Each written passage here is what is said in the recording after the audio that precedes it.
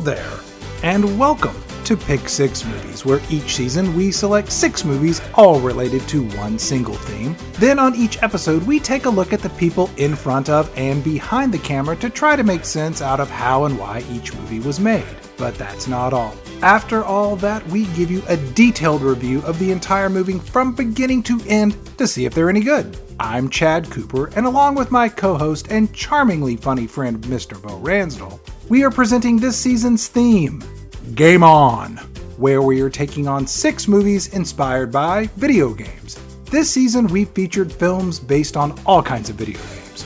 Third-person action-adventure, first-person arcade shooters, mobile app games, flight battle simulators, and classic arcade games from the 1980s.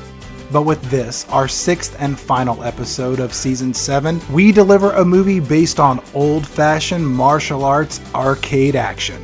That's right, it's time for Street Fighter. And not the one with Jean-Claude Van Damme and Raul Julia. That's way too classy for this podcast. No sir, we're talking about Street Fighter, the legend of Chun-Li.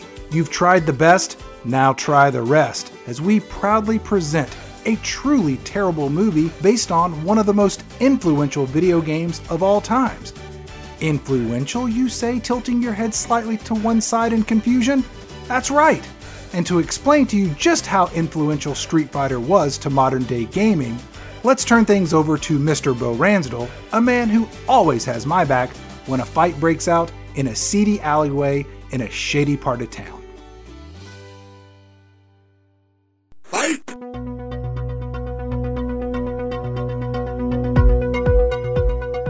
When it comes to Street Fighter, the first time is most certainly not the charm. If you're a video game kind of person, when you hear Street Fighter, you probably think of Ken and Ryu and Chun-Li and Vega and Blanka and Cammy, a colorful cast of characters selected to do battle against one another. Or more precisely, selected to do battle against those jerks you call friends. Except the original Street Fighter was stripped down, a very basic fighting game and nothing like you remember. For starters, let's talk about the phenomenon that is Street Fighter.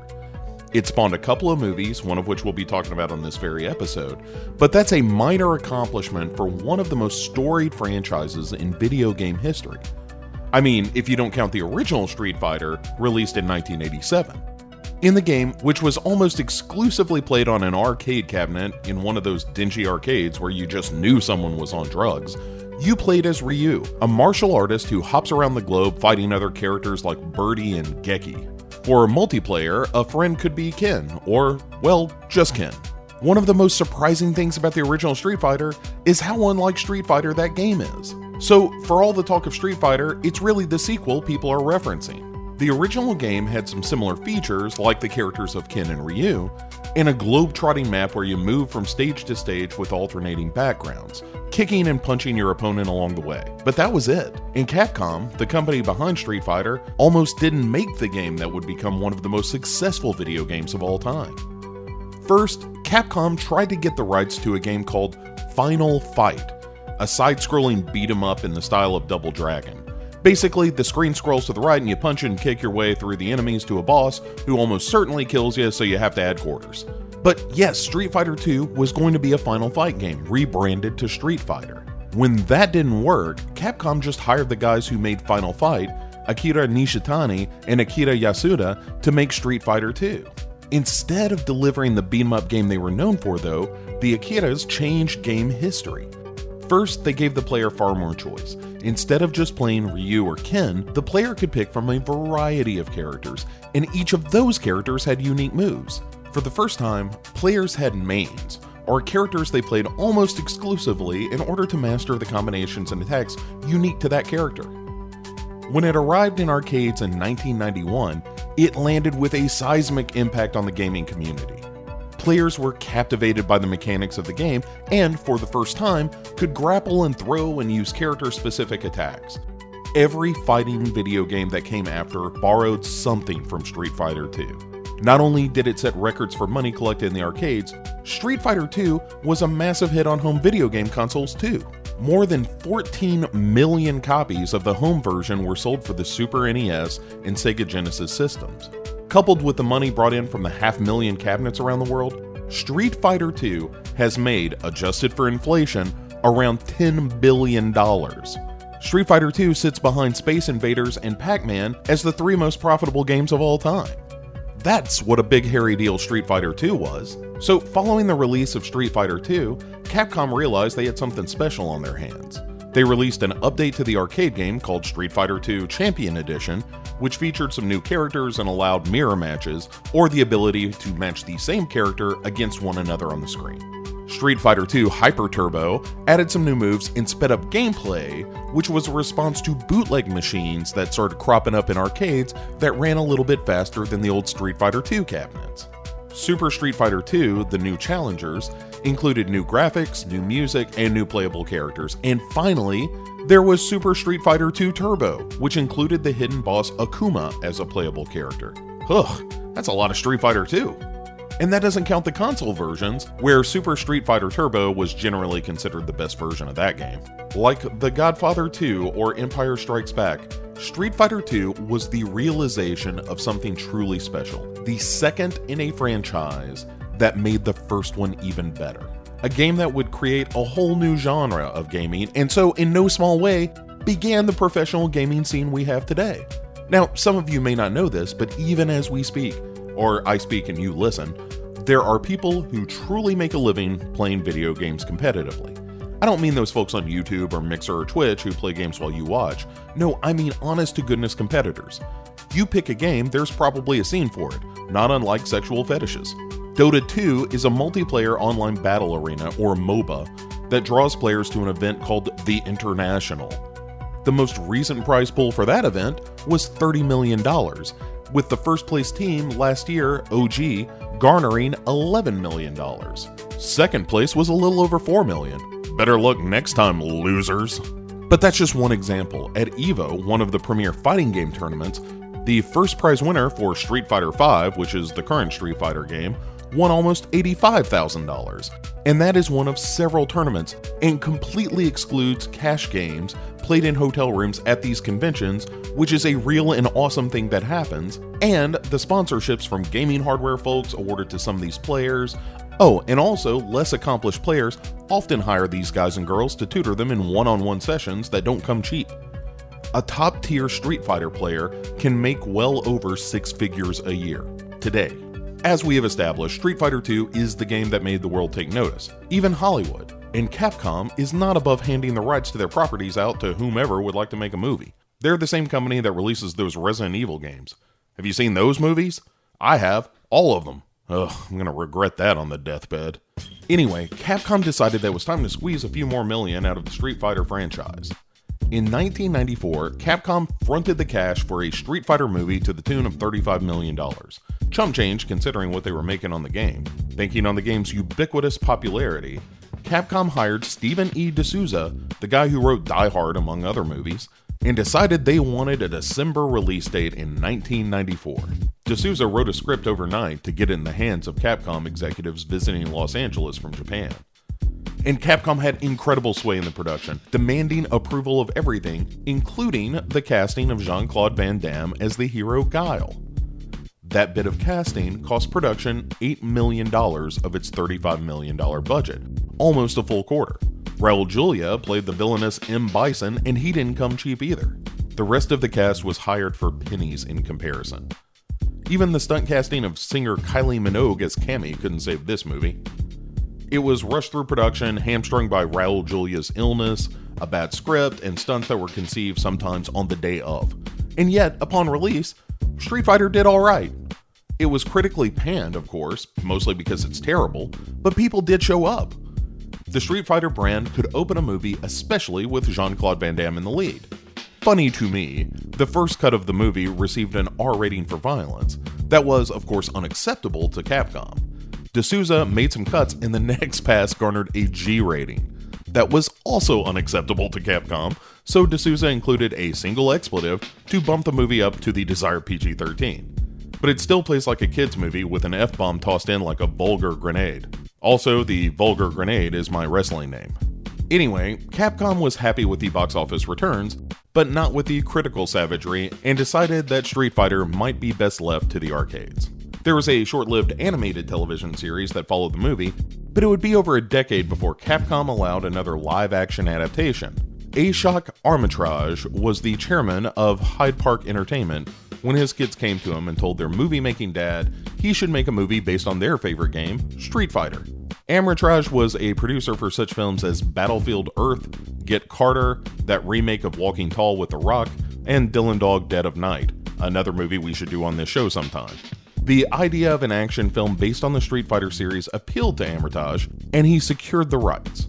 Justin Marks, a first-time screenwriter, was hired to write the script. He lobbied for the job because he said he loved the game so much.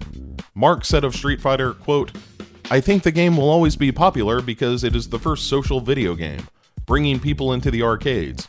Up until the release of Street Fighter, people played games in their homes, on personal computers, or via text-based games like Atari."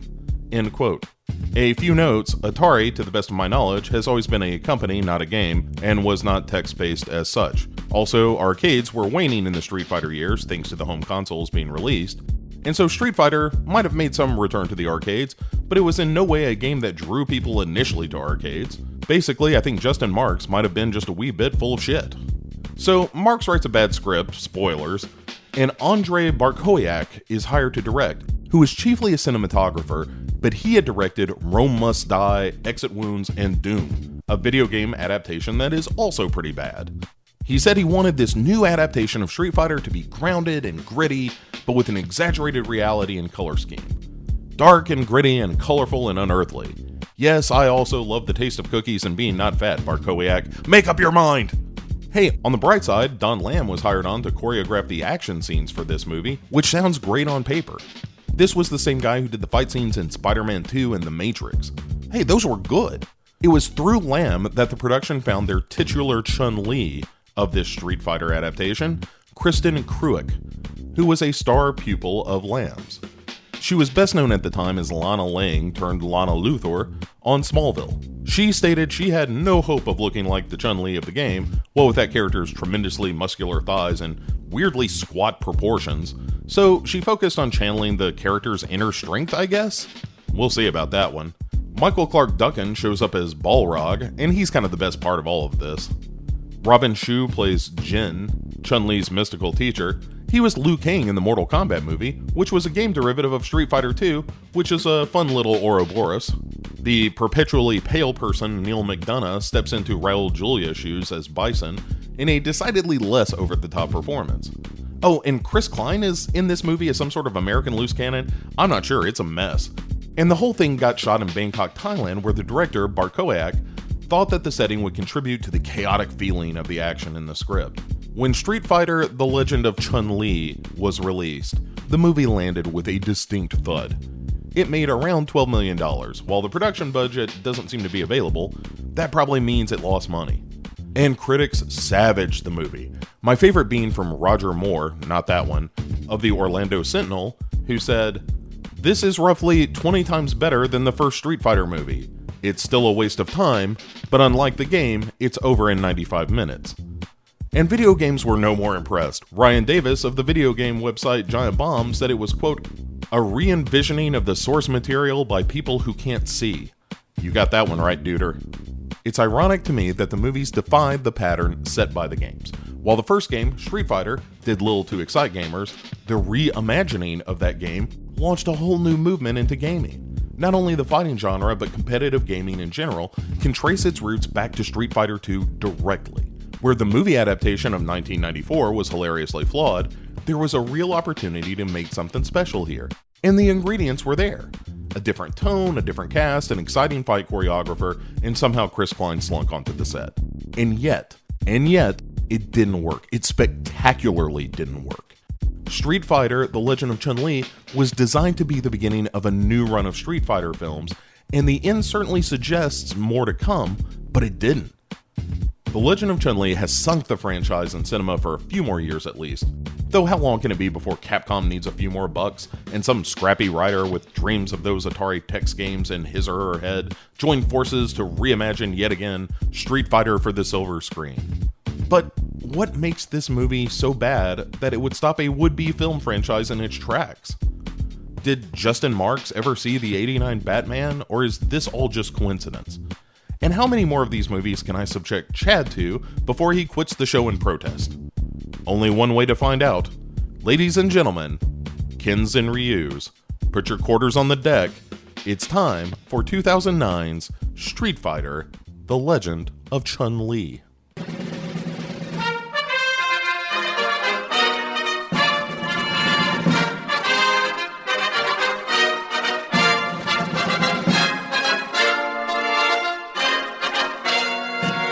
Hey, Chad. Looks like we got ourselves a hot one tonight. Wow! Bow, bow, bow, bow! Down, down. That is, of course, my rendition of the character Nash from tonight's film, Street Fighter: The Legend of Chun-Li. Thank you very much, Chad. As always here, how are you, sir? I'm doing very well, thank you, Bo. And thank you to the audience for your kind indulgence as I perform my one-man show, Nash, Nash, Nash. And that's how it ends. Chad, here we are at the end of Season 7, of course entitled Game On, and this is it. This is the end of the road. It's kind of sad, but not at all. Right, because, we're going to do another season. We've already got the movies picked out. I had to order a movie from Germany, Chad. Well, I didn't have to, but yeah, you chose to, but that's on you. I will say that I really think that collectively this was the worst batch of movies we've ever watched in a season. You're welcome. I like to think here's why I think Street Fighter: The Legend of Chun-Li is the perfect way to end Season 7. It is a very poorly considered adaptation of a video game. Yes, it is. That bears almost no resemblance to its source material. Agreed. And it's a direct ripoff of a bunch of other better movies. If you say so. And that, I think, is the tale of video game movies as a whole. I think, as overall, they're largely crappy. The filmmakers don't seem to understand what makes them popular. And in some cases, I just don't think video games, like it's a totally different storytelling medium. Why on earth would you even bother making it a movie? Because it's like, why would you ever make a Grand Theft Auto movie when the better version of it already exists? Or why would you make an Uncharted movie when Uncharted is already lifting pages from other films to make a video game? It's just, it doesn't make any sense to do that. Do you think if they made an Uncharted movie, and which I think they are, they made the Uncharted movie and they were like, look, we can't call him Nathan Drake for legal reasons. What if we call him Indiana Jones? That would be great. Yeah. That finally an Indiana Jones movie I could get excited about. Can you imagine? I know we'll start talking about this Chun-Li movie in a second, everybody. But can you imagine if they drag the skeleton of Harrison Ford back for another Indiana Jones movie the way they've talked about? Just, hey, Marion, I'm lost.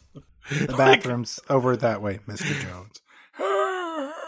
The plane takes off and there's no direct lines. It just squiggles all over the place because Harrison Ford's all drunk again. Somebody just threw a big handful of red yarn on the map. Go that way. Yeah. Anyway, so The Legend of Chun-Li, Chad, is a movie based on the Street Fighter video game, obviously. Did you ever play much Street Fighter? Were you a Street Fighter guy? A little bit here and there in the arcade, but not too terribly much. But I knew of it. And in watching this movie, I really felt like if you changed out the title and got rid of the Capcom logo, I wouldn't even know that it was based on a video game. I think the name Chun-Li I certainly associate with Street Fighter. I'm not a Street Fighter player either, but I know that. It didn't have any of the characters I remember from Street Fighter. That fat sumo wrestler and that green electric somersaulting troll guy. I was like, where are they in this movie? But they don't show up. No, this is all, it's an origin story, Chad.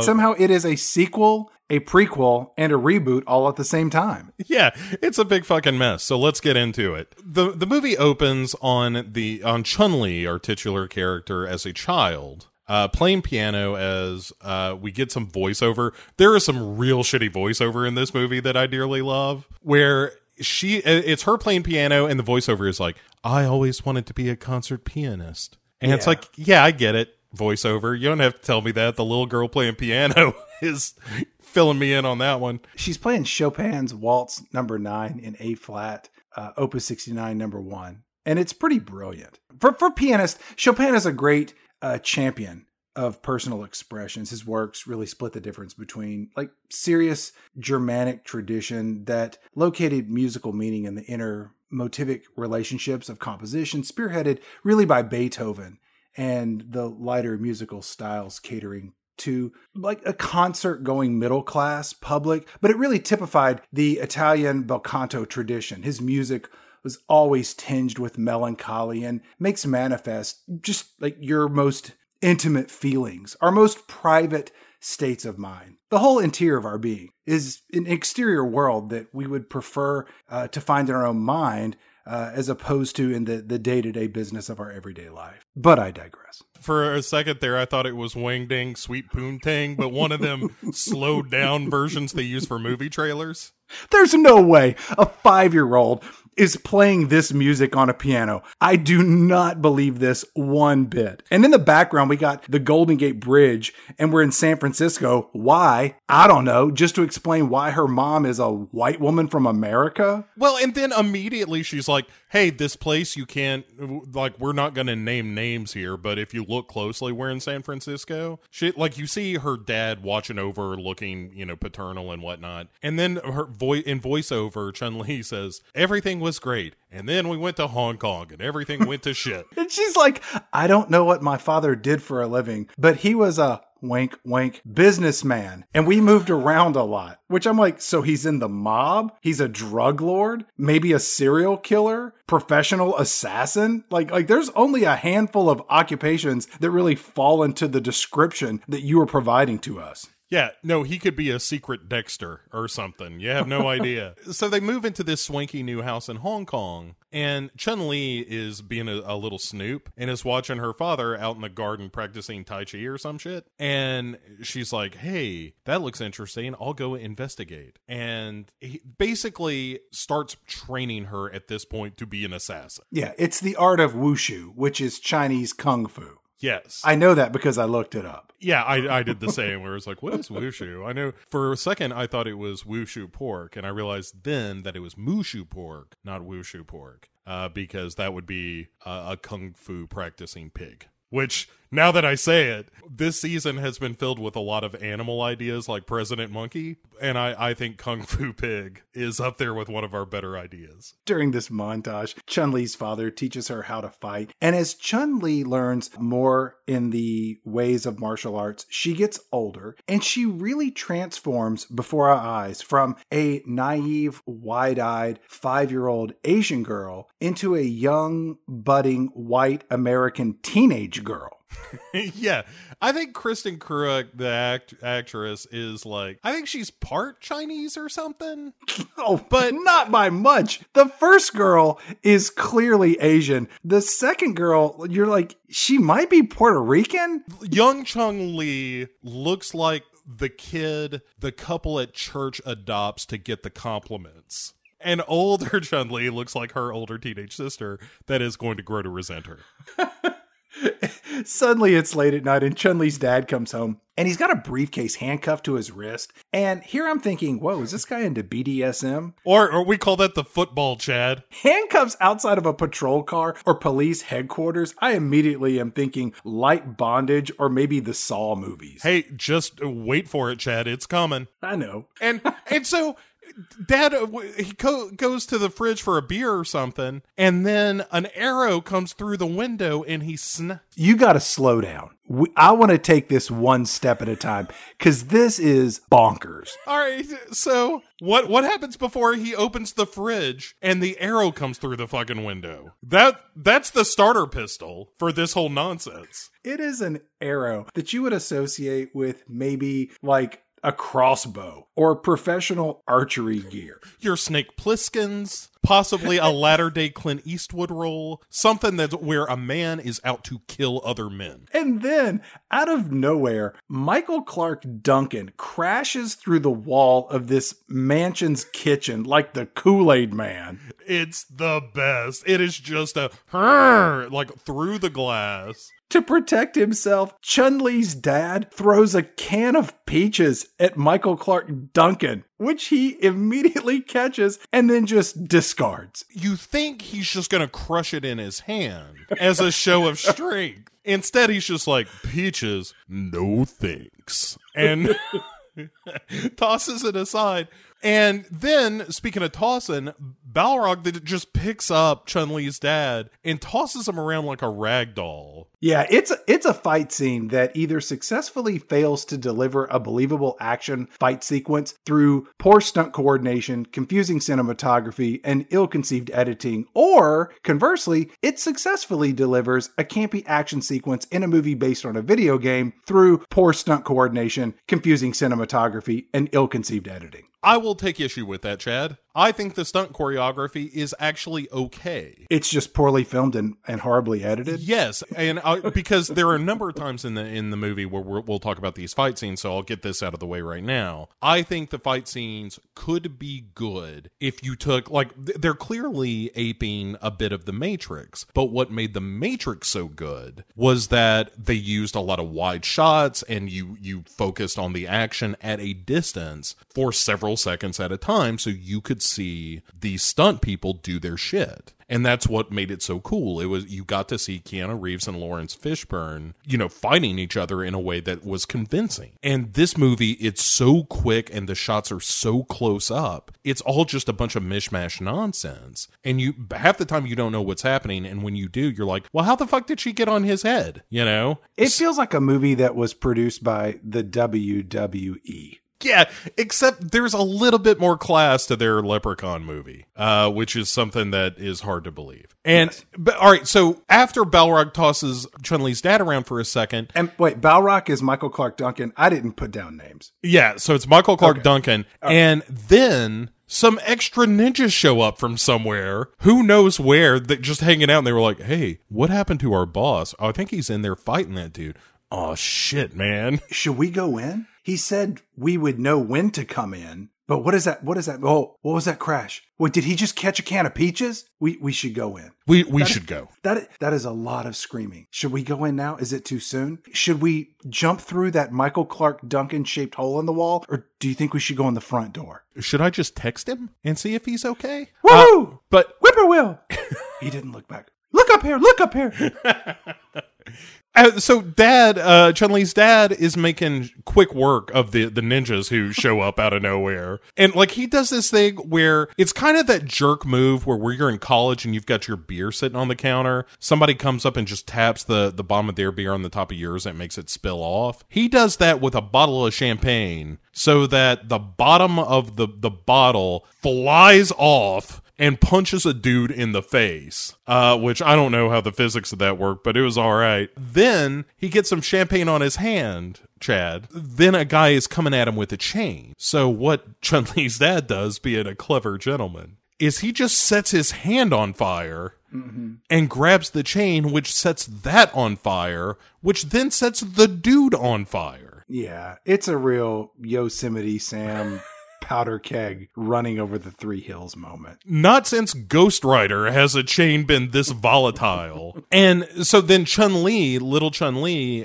comes downstairs and Balrog, Michael Clark Duncan, grabs her and is like, look what I got. And then, Chad, our villain of the film shows up, which is M. Bison is the character's name, as played by Neil McDonough. Mm-hmm. And for some reason, Neil McDonough is using a weird accent he's never used before or since, thank goodness. Raul Julia played M. Bison as kind of a South American dictator. This character is like the pirate ghost from the first Pirates movie. M. Bison turns to Chun-Li, young Chun-Li, and he says with this watered down Irish/Thai accent, he's like, ha-cha-cha-cha-cha, you're getting yourself to your bed, little wee one. A good laugh and a long sleep is all the two best cures for seeing your father beat the Holy Christ in front of your eyes. Run along, little Chun-Li. We're off to probably kill your father. Or maybe not. Get to bed. It's too late for you to be up. Ha-cha-cha-cha-cha-cha-cha. Regardless, it's not for your eyes, sweet girl. It's fun. Like his accent is fucking ludicrous in this movie. Anyway, so he's like, I should be told when you move from now on, Dad. And Chun-Li just watches as M. Bison is like, we're going to take your father now. We'll be seeing you, dearie. And off they go. M. Bison and Michael Clark Duncan and those three hench ninjas, they drag Chun-Li's dad out to their car. And as soon as you wonder, like, where's Chun-Li's mother? She shows up to get slapped and knocked to the ground. And then Chun-Li's dad screams out, Chun-Li! And M. Bison looks up and sees young Chun-Li in her bedroom window on like the third or fourth floor of this mansion. And Chun-Li is giving M. Bison this real look of, I am going to fuck you up one day. It is a stare that is just like, I am going to cut off your balls and stick them in your mouth. Right. You will be begging me for the sweet mercy of death long before you get it. So Chun-Li just goes to bed. And as she's, lying, trying to figure out like, well, what's next for me? She finds a necklace on her bedstand. And then we, the audience, get a flashback. And we see through sepia tones that Chun-Li's dad, way back in the day, gave her this necklace that when you spin it around, it's a medallion that has a bird on it that makes the wings flap. Which, why didn't we see that earlier? Why are we getting it in flashback now? Right. Why didn't we set that up at the Tai Chi scene? Right. And, all right, so that's not great. Then, if you know anything about the character of Chun-Li from the video game, you know she's got this... I don't. She's got this move where she basically spins around on her head and kicks. And so I would love to see her do that in a strip club. Well, you almost do here. You totally do. Oh, that's right. That does happen in the strip club. I thought it happened. Never mind. Anyway, and then her dad gives her this line of shit about like, this is called the spinning bird. I got it from India. When a bird is under duress, it never stops moving. And it's like, not what? What mythology is this? What story have you concocted to hide your criminal enterprises from your daughter? That sounds like somebody who's like ridiculously high on cocaine. Right. Yeah, Chun-Li, come here. I want you to sit right here. All right, so I got this necklace, right? I'm telling you. Look, this bird, you can just spin it around. Round. Look how that bird goes. Slow down. Just please slow down. I'm under duress. I can't stop moving. I'm just like this bird, Chun-Li. When I get under duress, I just can't stop moving. I gotta move. Because I'm always thinking. I'm always coming up with ideas, Chun-Li. Kung Fu Pig, President Monkey. I got them all. I got the next must-see Tuesday lineup right here between my ears, Chun-Li. President Monkey, Kung Fu Pig, dramas with the llamas. Cut to culture, Chad. It turns out Chun-Li, as an adult, is playing piano in front of a painting of an audience or something. Right. Like, it is, holy shit, this is cheap. As she's playing, she has a flashback to her father, because we can't go 2 minutes in this movie without having some cockamamie flashback popping in. And it's, remembering her father as she plays. And then the audience, in quotes, applauds, and she heads backstage where there are flowers waiting for her in the dressing room with the one other orchestra member, apparently. Lucy, her friend. Her friend Lucy, who apparently is the other person in this orchestra, because you don't see nobody else. And she says, Lucy does, like, I know why no one wanted to play music with you at Juilliard, Chun-Li. And Chun-Li's all like, what the fuck did you just say to me? And Lucy's like, it's because you get all the flowers. And Chun-Li's like, oh, I was going to murder you. And then you diffused it. Good for you, Lucy. Well, then Lucy says, hey, was your mom able to make it to the concert? And she's like, no, my mom, she's sick with the cancer. Right, yeah. Immediately Leah's like, oh, the one who's dying? No, she didn't make it. Thanks, Lucy. Lucy. Could your mother, who has stage 4 cancer, make it to the concert? No. Kind of makes those flowers a little bittersweet, doesn't it, Chun-Li? Here's the upside, Chun-Li. If she goes quick, you can use them for the funeral.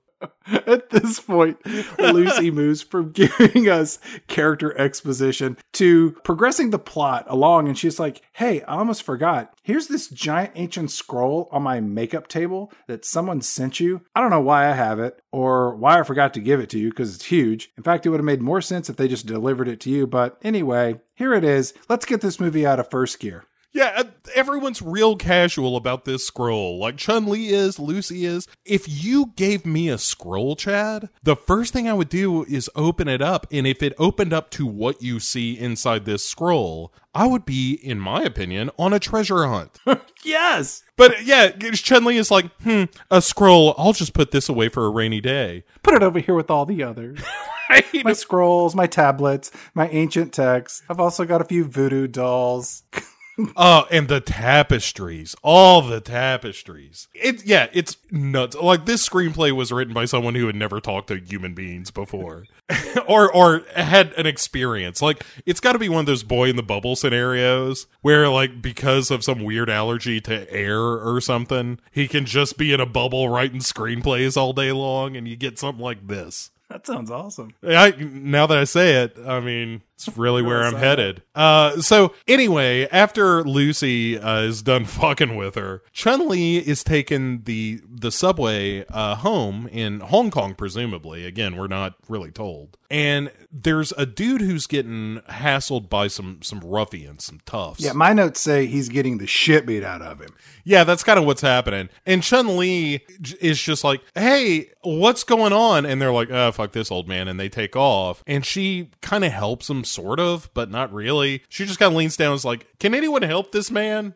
She doesn't do anything. Right. She's soliciting help for him, but not helping him. Right. And there's, notably, Chad, he's got a web tattoo on his hand. Yes. This will be mysterious. Yeah, this will be important later. It's a real jailhouse tat. I mean, it clearly looks like something that came from an India ink jar and a needle that had been lit up by a Bic. Yeah, there was a car battery. Ever tell you about going out on a date and the girl I went out with, she had a tattoo on her back, and I asked her about it. It was a tattoo of a tree. And I said, where'd you get that tattoo? And she said, oh, my ex-boyfriend gave that to me with a piano wire and a car battery. And he did it himself like that. And that was the point I knew there wouldn't be a second date. Good God. Uh-huh. Wait, that was the point where the woman you were dating said, I knew there wouldn't be a second date with him? Or that was the point where you said there wouldn't be a second date with her? Where I knew there wouldn't be a second date with her. Like, I kind of draw the line at jailhouse tattoos. I was thinking maybe she was letting a guy she was dating give her a jailhouse tattoo on the first date, but then halfway through she was like, you know what? This is a bad decision. Yeah, there are a lot of bad decisions made that night, Chad. Chun-Li returns home and hangs out with her mother, who has, I think, bandage of the head is the disease she has. Dude, she's dying of cancer as well as Benjamin Button disease, because Chun-Li looks 5 years older than her mother in this scene. And whatever actress played this mom, she clearly has a full head of hair. And as you just said, it's wrapped up in bandages, which I guess is cheaper than a professional bald cap, but less controversial than her actually shaving her head. You can see hair peeking out from under the bandages. Yeah, and it's made worse by the fact that she keeps brushing the bandage. Yeah, it looks, again, there are moments where this movie looks so incredibly cheap, and there was real money being spent on this. And you're just like, where did it go? Cancer patients lead such interesting lives. After her mother says, oh, Chun-Li, you're here. You know, you're just like your father. Too bold. No. She says... Mom, why are you never satisfied? Why do we scream at each other? No, so Look at my necklace. The bird flies. Oh, Jesus. That's what it sounds like when the dove... Anyway, so her mother tells her, you're like your father because he was always standing up when standing wasn't easy. And I was like, wait, we never hear her father say that in this movie. Mm-mm. Her mother says it, and then later she says it to her father, but everyone's just talking about this thing her father once said to her that you never hear. What the hell are you talking about, Chun-Li? Mom said he used to say this. I never said that. Her idiot brother said that. You remember your Uncle Frank? The one in the wheelchair. Yeah. He would always say, I know I can't stand up. Standing's not exactly easy for me, is it? He wasn't bitter, but he was a matter-of-fact kind of guy. Anyway. It's nonsense. Like, this is one of the points where I start falling in love with this shitty movie, where it's like, her head bandage looks ridiculous. Why are we talking about a thing her father said to her instead of just having the father say it? Wow, we might have just a real shitty movie on our hands here, Chad. This movie feels like a Lifetime movie, but with some martial arts sprinkled in it. You could have just stopped at Lifetime. Both of those things are true, though. And so now we go to Shadaloo headquarters in Bangkok. Yes. Which, come on, man. I mean, like, I know that's a thing in the game, but if you're changing shit around, let's get rid of Shadaloo. It's The dumbest. Bison is having a dinner party for all his partners, I guess. Like, this is what I can ferret out because it's not really well explained. Yeah, they're all the heads of a bunch of crime families. Yeah. And he's like, I'm taking over Bangkok. And they're like, the fuck you are? He straight up tells him, he's like, aye, you be pledging your loyalty to me, and there's not going to be any trouble. Aye, you don't do this. And there's going to be a bloodbath that would inspire Bono to write a song commemorating all of the lives lost. Ha-cha-cha-cha-cha-cha-cha. Sunday, bloody Sunday. How dare you invoke the name of Bono? One by one, each of these members of the 5 or 7 or 10 families, they all object to Bison's demands. And then one guy objects speaking Russian. And then another guy objects speaking Japanese. And then another man, according to the subtitles, he objects speaking a foreign language. I didn't watch it with subtitles, but the thing I like about this is Neil McDonough being like, oh, I know your language. You're not fooling me that way, boyo. And then we'll just in a real shitty accent reply in their own language, which is probably what pissed him off in the first place. I don't know if you know this or not, but Shadowlaw is the parent company that owns Rosetta Stone. I can speak all of your languages, including you over there with your cluck-cluck and your TikToks. I know them all. I love this idea. I learned Portuguese. Got no reason. I just own the company, you know. And Bison just tells these guys, he's like, if you're not pledging your loyalty, don't let the door hit you where the good Lord split you. Get out, you ungrateful bastards. It's drinking time. So after they leave, he sends Vega off to murder them while he eats dinner. And this is another good decision this movie makes where, yes, let's avoid seeing all of that and just watch Neil McDonough eat for a minute. But if you're watching this movie and you don't know the video game, which was me, I don't know who or what a Vega is. This guy plops down out of nowhere and he's wearing this silver mask and he's got Wolverine metal claws sticking out of one hand. And yeah, he just goes over and slaughters all of these people and you just hear them screaming and yelling while Bison is eating his dinner. Yeah. Oh, boy, this is quite a delicious shepherd's pie we got here. Vega's making a quick work of them boys out in the yard. I'll tell you that much. Hoi, toi, toi. Michael Clark Duncan walks in wearing his signature black tank top, black jeans, and lots of gold chains. This is the only outfit he wears through the entire movie. It's his look. It's just kind of his thing. This movie has a real problem with whether it's a silly video game movie or if it's somewhat grounded, because there are scenes that feel very grounded and trying to go for some measure of reality. And then there are characters like Balrog, who is this giant dude who never changes clothes and is just super strong. And so, yeah, he comes in and is just like, I got a thumb drive for you. It's the pornography you asked for. I didn't ask for pornography. I wanted to hear a Chopin piano concert. I thought that just meant pornography. Oh, it did, but I can't be that obvious about it.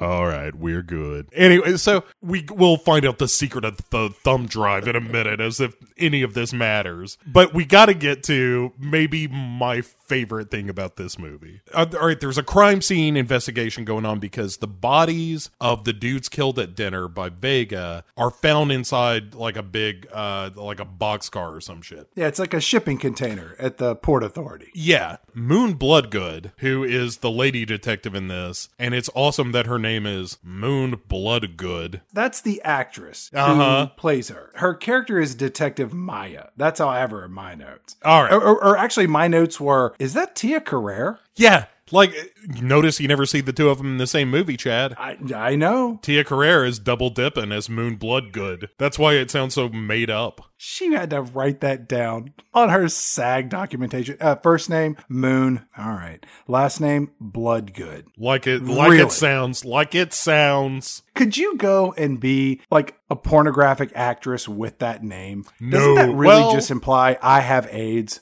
Your name's Moon Bloodgood. Mm-hmm. You're clearly HIV positive. It's like telling a cop you're not drunk as soon as he pulls you over. Sir, what's your name? I'm Johnny Sober. Sir, you're going to have to step out of the car now.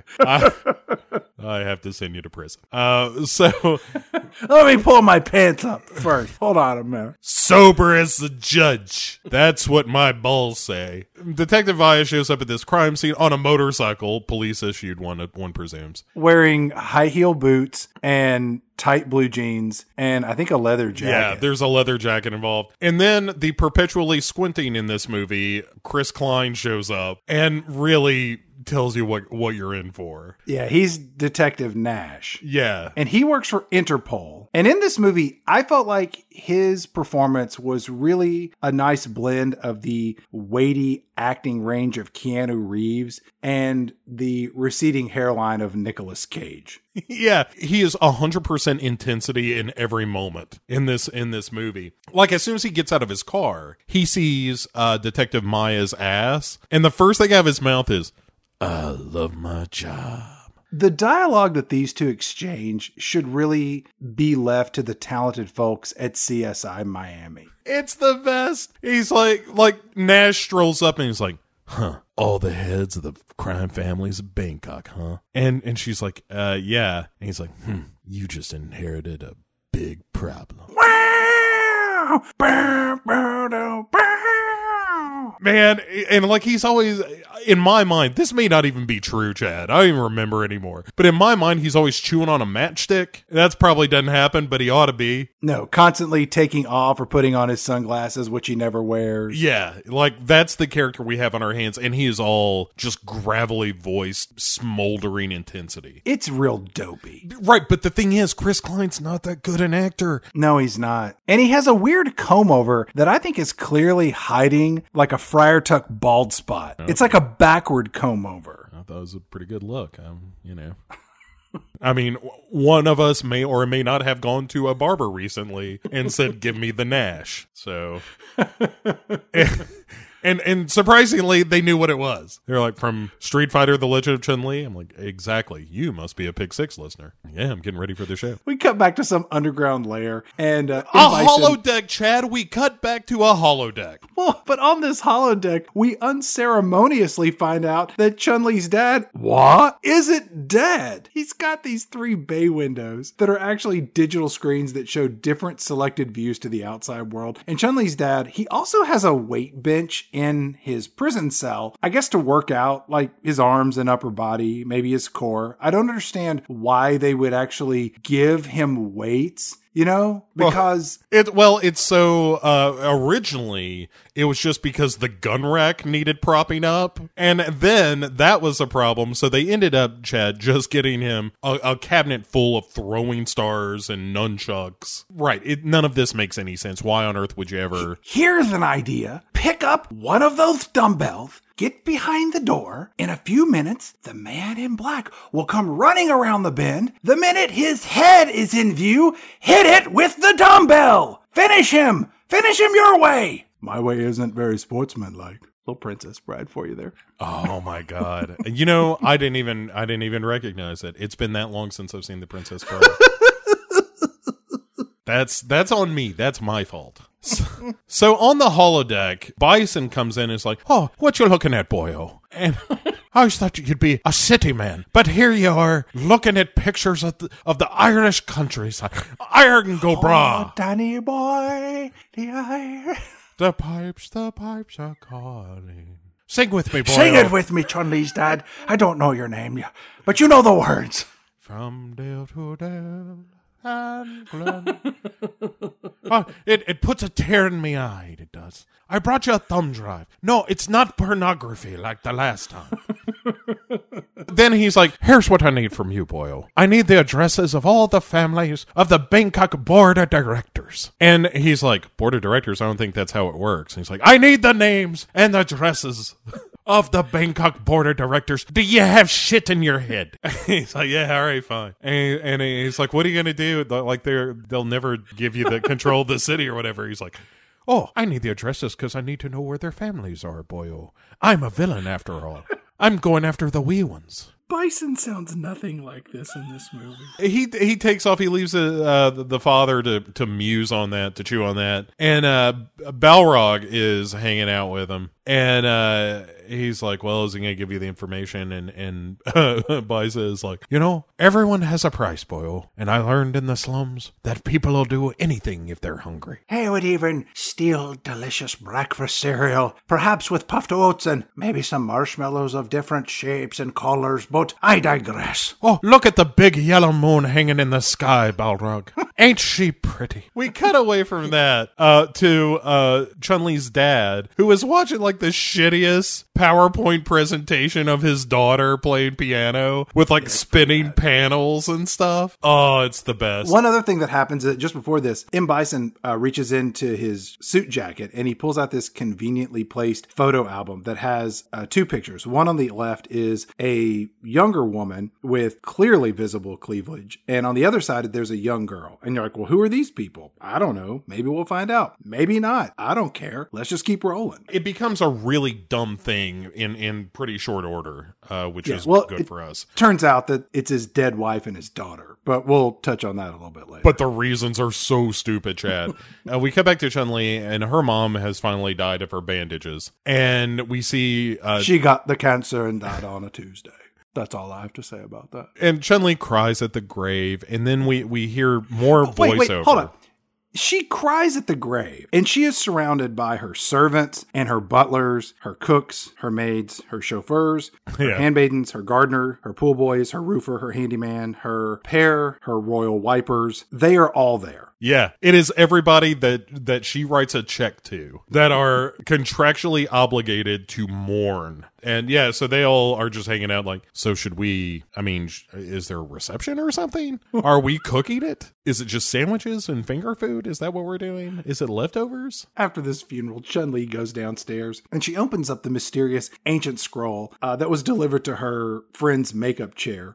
Presumably weeks ago, Chad. We have no idea how long it's taken for her to like watch her mother die, for the funeral. Now she's by the grave. Like all of this takes time. And she's just been sitting on this scroll the entire time. Like even if you didn't open it the first night, the first thing that I would think about the next day after receiving a scroll is, holy shit, I got that scroll last night. It's time I opened it. The fact that this goes on for more than 24 hours is the most unrealistic thing in this film. And this is a movie where people throw fireballs at each other.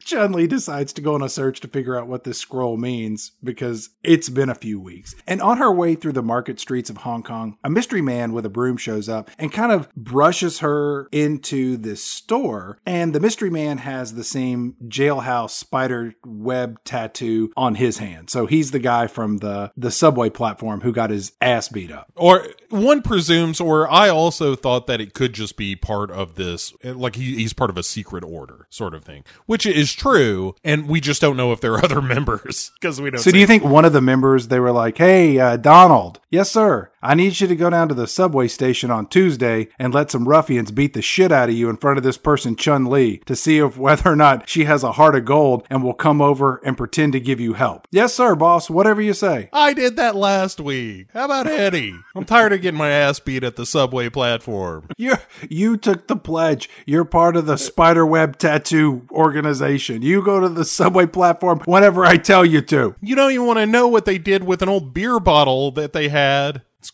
gross, and I don't like it. Anyway, so a woman in the shop owner asks Chun-Li if Chun-Li has something for her. And Chun-Li is like, how did you know that? And then she shows her the scroll. And then the old woman, here's where we get into some more just bullshit script stuff, where she's like, this is not a letter, but it is a light that shines on you. What in the hell does that mean? And she then this old woman tells Chun-Li, you need to drop everything and go to Bangkok and find a guy named Gin. And she's like, you know what? That sounds right. Well, sure. And so she says this guy Gin leads the Order of the Web. And then she sees, like, that doesn't trigger the flashback, Chad. We've got to go a step further, where Chun-Li then sees a picture in a book that the old lady has that is the same web tattoo. And now Chun-Li puts it all together. Well, then the movie puts it together for us, because if you weren't paying attention for the last 20 minutes of this movie, let's have a flashback to connect all those dots together. We're going to go back to the subway platform and see this guy get his ass beat. Then we're going to flash back to about,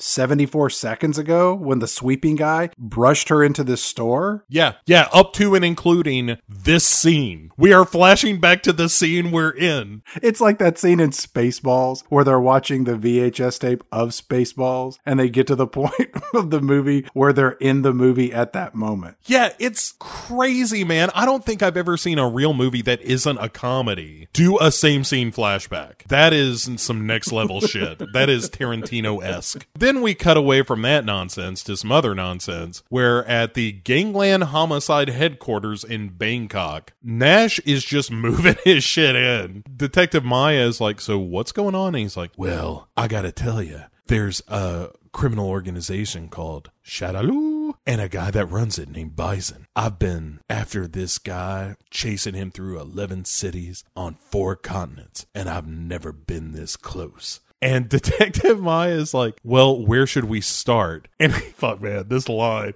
he goes, Listen, you don't want a ticket to this dance. She then leans down so you get a good look at her tits and says, you've never even seen me dance. I'm like, ugh, people got paid for Detective this. Maya is wearing this low-cut revealing top that would really be more suitable as a hostess at Hooters and not as a homicide detective. I would be really, if I had to work with her, I would be like, look, I don't want to be gross and inappropriate, but you're also showing your tits off all day long. Can you knock it off for 2 seconds, please? You're dressed like you're going out to the club to get fucked. And we're supposed to be like professionals working in an office environment. I like when Detective Nash says, I'm here in this ashtray of a country that you lovingly call your home. I realize that's offensive, but where I live, it's way better than where you live here in this shithole.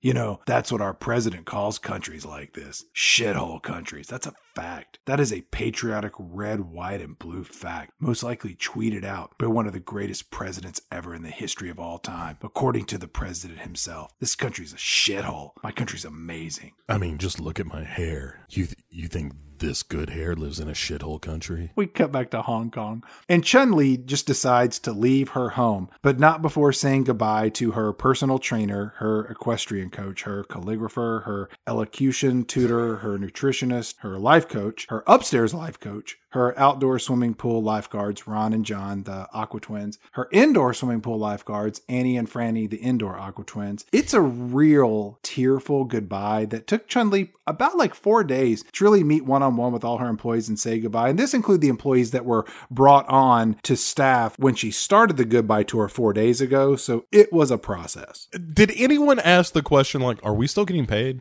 Are we still working here? Right. They're like, well, we're going to miss you. And she's like, I'm going to miss you too. And it's like, right. Are you paying us? Do we need to stay here and take care of the house? Are you coming back? And then she finally does say I'll be back. And they're like, okay, so do we get paid in between now and then? Because we need food. Just because you're not here doesn't mean we don't need to eat. And anyway, sure enough, Chun-Li flies to Bangkok on this half-crocked advice from an old woman who runs a shop. And she says she has to, according to the scroll, lose herself to the pulse of the streets and become one with Bangkok, which almost certainly is going to end in disease, Chad.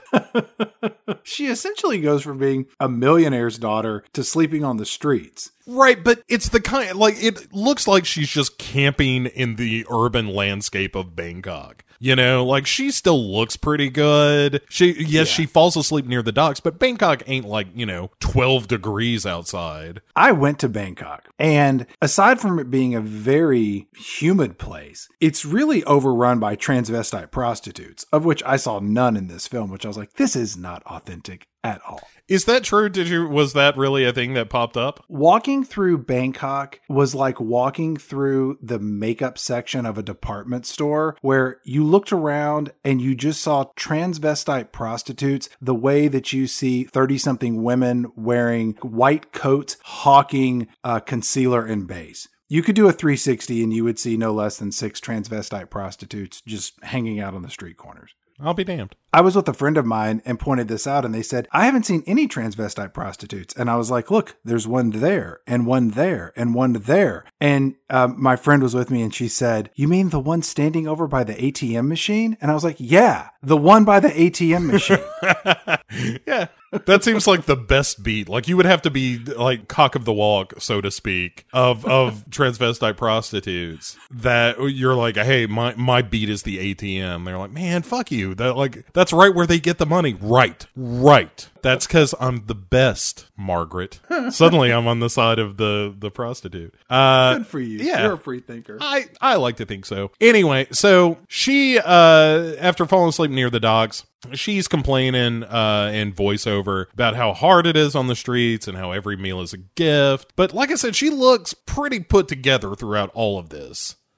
Yeah, she's wandering around in her white Doc Marten boots looking for this guy Spider Gin, and she's just like hoping eventually their paths will cross. They're in a major metropolitan area, but you know,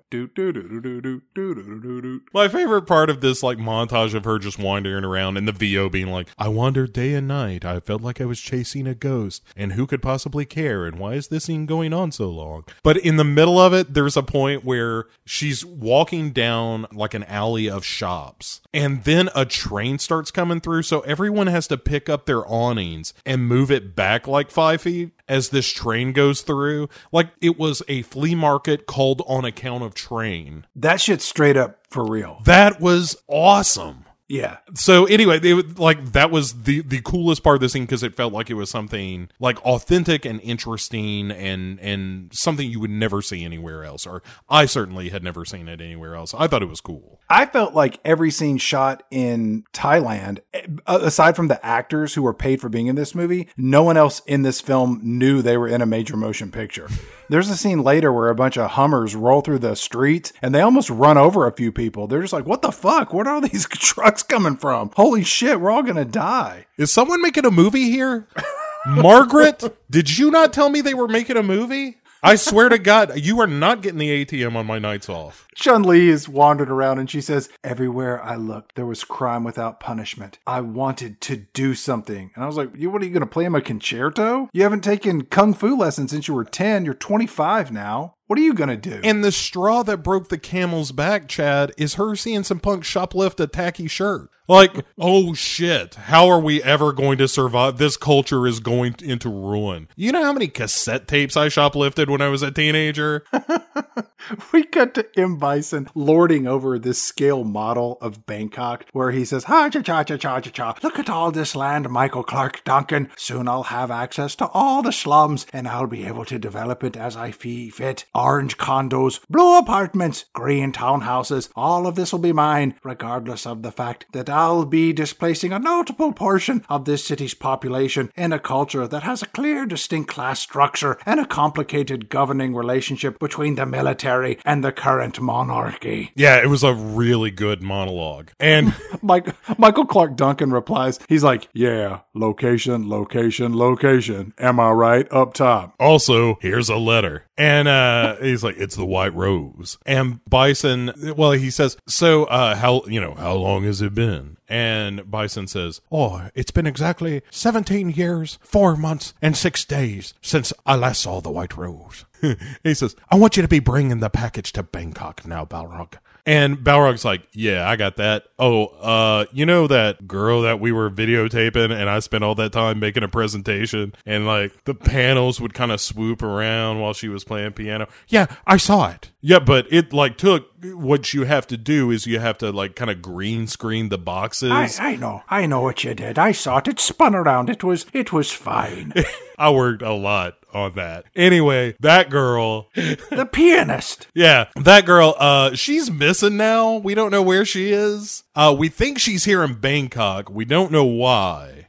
Is she playing a concert? Are you getting me tickets? Why should I give two shits about a girl who plays the piano? I just thought you might like to know. That's all, man. Hey, it's your world. I'm just living in it, right? So, talk to you later, Bison. Chun-Li's on the city streets, and she walks up to this food vendor, and she looks all hungry, and the food vendor just gives her an egg roll. And I'm like, Chun-Li is still rich, right? Like, she didn't give away all of her money. I mean, she's still a millionaire's daughter. She's just living in Bangkok, right? Now, apparently, she took a vow of poverty as soon as she got on the plane and was like, I guess I'm poor now. I gotta say, man, watching this scene, I was like, boy, I could go for some spring rolls. In Thailand, there are street food vendors everywhere, and it's kind of a sort of a thing that you eat street food, which leads me to tonight's quiz. Bo, I'm going to test your knowledge of Street Fighter 2 characters against Thai street food cuisine.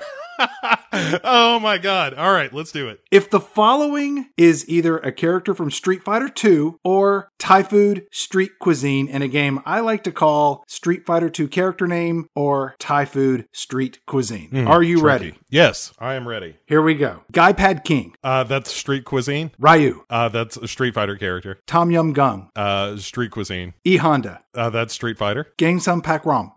Street vendor. Guile. That is Street Fighter. Gang Kao Wan. Street vendor. Chun-Li. Street Fighter. Gang Maskman. Street Fighter. Blanca. Street Fighter. Gang Jude. Street vendor. Zangief. That's Street Fighter. Jim Jum. Street vendor. Dalsim. Street Fighter. Kao Na Fet. Street vendor. Balrog. Street Fighter. Gai Yang. Street vendor. Sagat. Street Fighter. Kao Mu Dang. Street vendor. M Bison. Street Fighter. Larb Mu. Street vendor. Adon. Street vendor. Plow Plow. Street vendor. Sagat. Street Fighter. Sumtam. Street vendor. Young and Yang. Street vendor. Cream of some young guy. Street vendor. Also Margaret. Let me check your score. You need 17 to win. You got 18. That seems unlikely. Chad, I don't know if this will play. Let me offer you my quiz. A little shorter. Yes. Street Fighter character or 70s make of car? Oh, I can't wait. All right. Bora. Street Fighter. That is the Maserati Bora. Wrong. Akuma. Matata. That's correct. Zangief. Street Fighter. Sure. Makoto. A car. Incorrect. Damn. Blackhawk. Car. Correct. Vantage. Car. Correct. Rolento. Car. Correct. Commodore. Car. Correct. And finally, Crimson Viper. Car. Correct. Well done.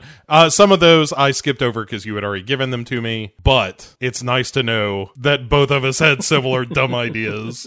Later that evening, Chun-Li is hanging out in an alleyway, and then four drunk Thai ruffians start beating up an old man. And I'm like, oh, is this, Spider-Man again? But it's not. Chun-Li goes over, and in English, she screams out, hey, leave him alone. And then the leader of this Thai gang of drunken assholes in English says, none of your business, baby. And then he pulls out a butterfly knife and just starts whipping it around in dramatic fashion. And then Chun-Li exercises some muscle memory back to when she was 10 years old and her dad taught her Chinese Kung Fu. And then she just starts beating the shit out of these four guys. And this movie, in my opinion, needs a lot more of this and less of everything else that this movie has to offer. Yeah. There's some pretty fun stuff happening. Like I said, I don't think it's shot or edited well, but there's at least... Oh, it's not. It's at least something happening. Like, as she leaves the fight, though, she pushes over this heavy rack on top of a dude where he's down. He ain't getting up. No. And then she murders him.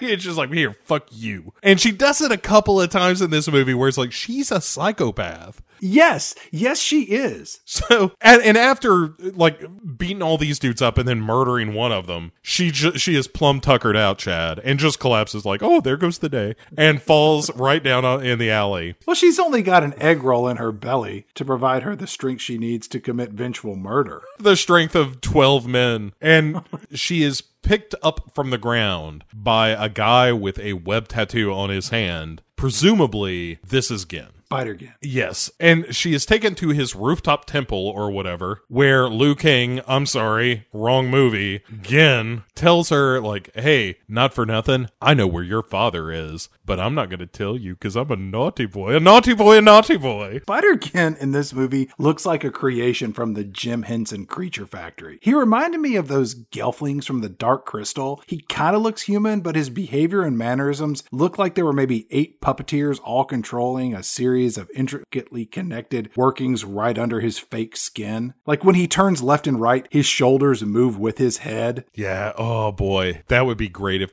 like that's the one thing this movie is kind of missing is you need the master in this scene to be a puppet. Like a yes. good old-fashioned Yoda. So he actually is like, hey, this may sound slightly familiar, Chad, but he tells her that she needs to put away her anger, because anger leads to hate. And before she can face her enemy, she has to find her inner peace. Then he says, like, you don't even know what you're up against. And then I'm like, you know what? Either of those motivations work. We don't need both of those. It can be, I'm here to look for my father, or it can be, I'm here to save the city of Bangkok. Or, you know, like I'm here for another reason, but I'm somehow roped into this kind of internal conflict in this city, much like a fistful of dollars or something like that. And I just don't know that both of these things are needed. Like, one of the problems with this movie is that it feels overly complicated in places it doesn't need to. You know, she just needs to be on the hunt for her father. We don't need all this shit right now. Well, when she went there, did she know her father was alive? I just thought she got the scroll and she had to go find Spider-Man. Right, there for no reason, right. I keep forgetting that she did all of this because an old woman was like, you should go to Bangkok. And she was like, I should go to Bangkok. Your bike is in the basement of the Alamo. Right. Yeah, and she gets there and they're like, there's no basement to Shadaloo.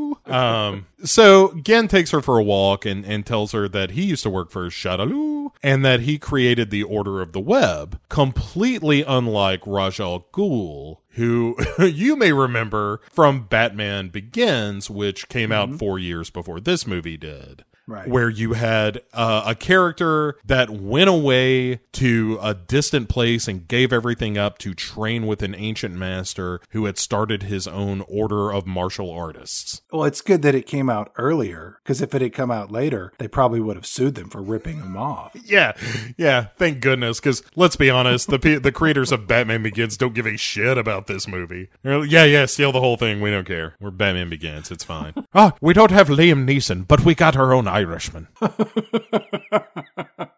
Chun-Li tells Spider-Gen, she's like, I don't need your help to learn how to fight. Cut to the next scene. Spider-Gen is training Chun-Li how to fight. Yeah. And then he starts really beating her up. And then they go outside, and this movie just straight up introduces magic into the film. That is exactly my note of just, we get straight up magic at the hour mark in this movie. Like, what in the fuck is this? Spider-Gen conjures up this magic orb, and he blasts it through some gongs on the wall. And the whole time he's creating this yin-yang sign in this oversized Zen garden, or like a cat box. And at this moment, Chun-Li looks over with these wide eyes because she's like, holy shit, this guy's a wizard, Harry. I mean, like, what in the hell just happened in the world? It's that dual realization of, one, magic is real. B, the guy that I've been hanging out with all day knows magic. And so at night, Gen is like, hey, you can make your own Powerball. But well, I use birthdays of my relatives. But he's like, no, you can make your own Powerball by sitting here all cross-legged and meditating, and which is what he does. He's making a big ball, but she makes a little tiny, little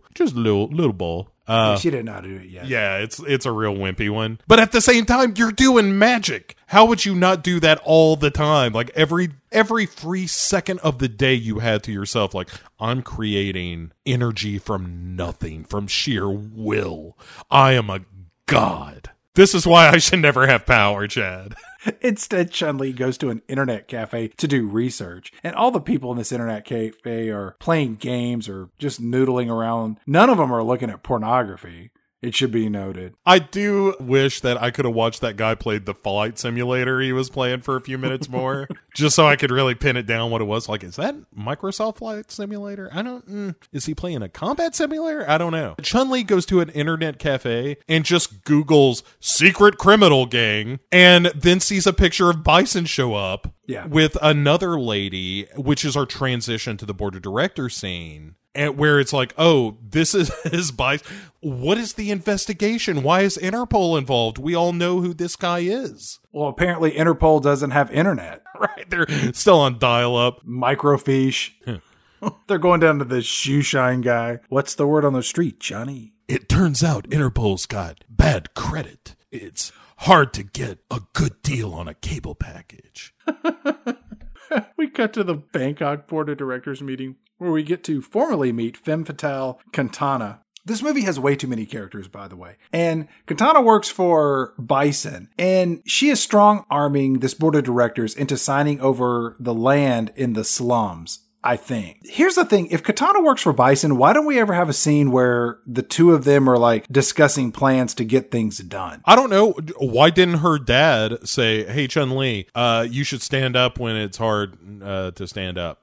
I don't know. Why doesn't this movie do the most basic things to introduce a character in relationships? Detective Nash and Detective Maya are listening to the conversation on these tapped phone lines between Quintana and Michael Clark Duncan. So they're in on what's going on. And then it turns out that M. Bison is running a front company to hide the identity of Shadaloo, to drive down real estate prices and buy them in an attempt to create a shell company to divert their US-based capital gains in an effort to reduce their taxable income thanks to some antiquated loopholes in the Thai banking system. Clearly, it's a plan so crazy it just might work. Yeah, not since Star Wars Episode 1 has the politics of trade been so fascinating. If I may, not since those Star Wars prequels and the whole Federation intergalactic political intrigue of treaties and space tariffs have I cared less about the motives of a bad guy in a movie. Yeah, at least Lex Luthor had the good grace to be like, you know what I'm going to do? I'm going to buy a bunch of this cheap property, and then I'm going to nuke part of the country. And I'm going to kill a bunch of people. Yeah, so that this property is now valuable. Like, that's a villain plan I can get behind. This whole like, oh, what I'm going to do, boyo, we're pushing crime into the neighborhood to drive the prices down, you see. And then once the prices are rock bottom, that's when I buy it up. It's genius. He's just gentrifying Bangkok.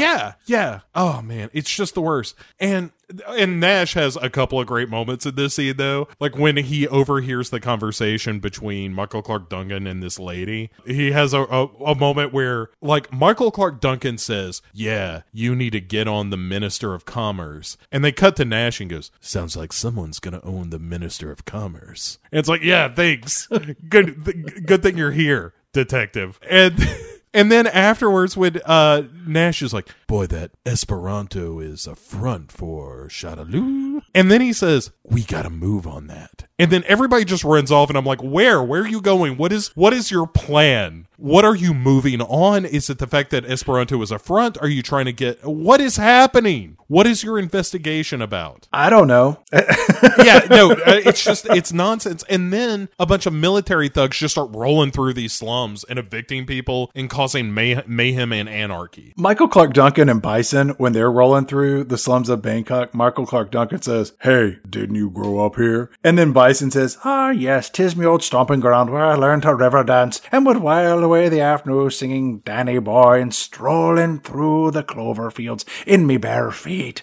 Reading some James Joyce, enjoying the rich prose and the emerald countryside. Drinking a Guinness and whiling away the afternoons. Ha-cha-cha-cha-cha-cha-cha. Perhaps listening to my favorite band, the Dropkick Murphys, don't you know? Detective Nash and Detective Maya, they're on this stakeout, and Nash thinks that the two of them might get made, so he just starts making out with Detective Maya, and when Detective Nash stops kissing Detective Maya, she's just breathless. If movies have taught me anything, it's that women really like it when you force yourself on them sexually. While she is reeling from this, he just says very coolly, that had to be done. And in the background, Radiohead's Creep starts playing. And then Nash is like, put a towel on that seat, why don't you? We've got a car to chase. And so they go after Michael Clark Duncan's car. Meanwhile, we hear Chun-Li, or we see Chun-Li overhearing, like, she is at the destination that Michael Clark Duncan was heading toward, where he is now telling the commerce minister there's a package called the White Rose coming in. And it's the minister's job to make sure it gets into port safe. And you're like, again, who could possibly care about any of this? Not me. I don't know what's coming in. I don't know, whatever. And then we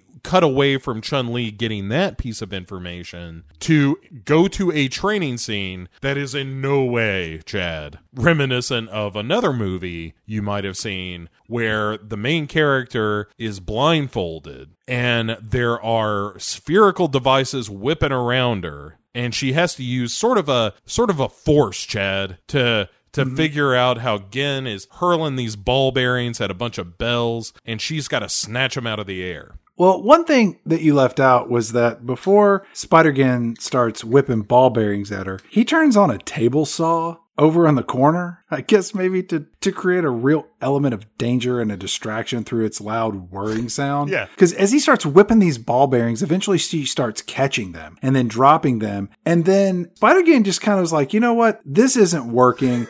I'm going to throw a ball bearing at her back. And he smacks her, which causes her to fall face forward into this table saw. But she luckily catches herself, and her head is not split in two. Then Spider-Gen is like, you know what, fuck this. He just grabs a sword and jumps in the air to chop her head in half, but she grabs the sword with her hands. Again, she's still blindfolded to prevent herself from getting brained. And I'm like, does Spider-Gen want to kill Chun-Li in this movie? I didn't think so until he pulled the gun. But yeah, it's just him trying to murder her and her like barely escaping death. And then once she catches his sword and takes it from him and puts the sword to his throat, at that point he's like, hey, great, we can eat now. Let's go get some dinner. You did a great job. Well done, Chun-Li. It's a star for you today. How about we? Could you get out? If you were going to try to kill someone and your murder attempt failed, could you just be like, well, good job. You passed your survival training. Yeah, there were one of two outcomes to tonight's session. I was either going to have a lot of work ahead of me, or you were gonna be the chosen one. So, thumbs up, Chun-Li. We cut to Detective Maya's apartment where Detective Nash is wandering around while Detective Maya is finishing up taking a shower. Right, he shows up like an hour early to their stakeout, and she's like, I'm just taking a shower. He's like, that's fine, I'll just hang out here and go through your things. Detective Maya has a pair of handcuffs attached to her bed headboard. And for me, I was like, I don't know where this use of handcuffs falls on my Venn diagram of acceptable use of handcuffs by the police and people who are into light BDSM. It's really in that middle overlap area. Yeah, well, I mean, it's doing double duty. And better yet, they're solid gold. Like, these aren't work cuffs. These are, hey, I paid someone for very special handcuffs. Believe me, they are the classiest, nicest, most elegant handcuffs you can use in the bedroom or on the streets.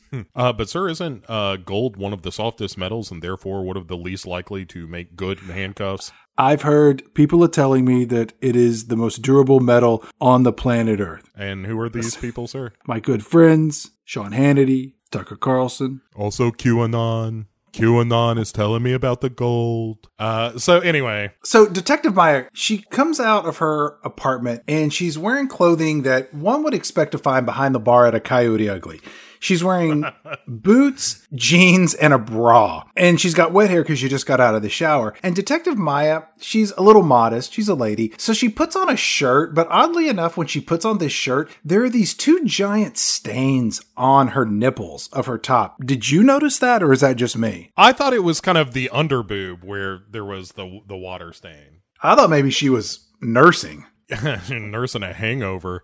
I mean, like, the flirting that happens back and forth between Nash and Detective Maya in this scene is the way that alcoholics flirt, you know? It's just a lot of, hey, are we going to get around to doing this or what? Yeah. I mean, maybe, who knows? It's a lot of that, like, man, this is a really hard job. Oh, yeah. Yeah. Can you really taste the fear in the air? And it's like, what? Just stop it, you two. I've got a hard on for crime. Do us all a favor, go swap VD with one another and then get on with your day. Well, when she grabs her cuffs off the bed, though, Nash looks kind of shocked by this. It's like, you're working gangs for Interpol. And a little light bondage is where you draw the line where you're like, well, that's just untowards. Yeah, she says, I'll try anything once. And I'm like, really? Anything? What about suicide? You know?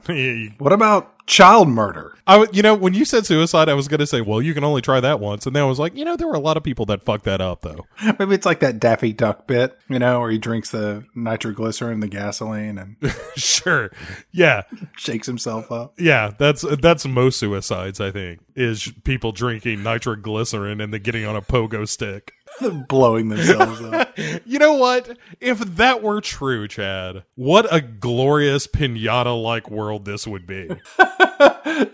Detective Maya and Detective Nash go off on a stakeout, and they're sitting outside of a club called Insomnia. And it's here we get to see Katana, the woman that was, shaking down the board of directors in Bangkok. Well, she gets out and she goes inside this nightclub. Chun-Li shows up, and she's dressed full on like Princess Leia with side hair buns and all. And Katana, it turns out, is, for no damn good reason whatsoever, a lesbian in this movie. Yeah. And Katana is ogling women left and right like a wolf in a Tex Avery cartoon. It's like the worst version of that Basic Instinct club scene you ever saw.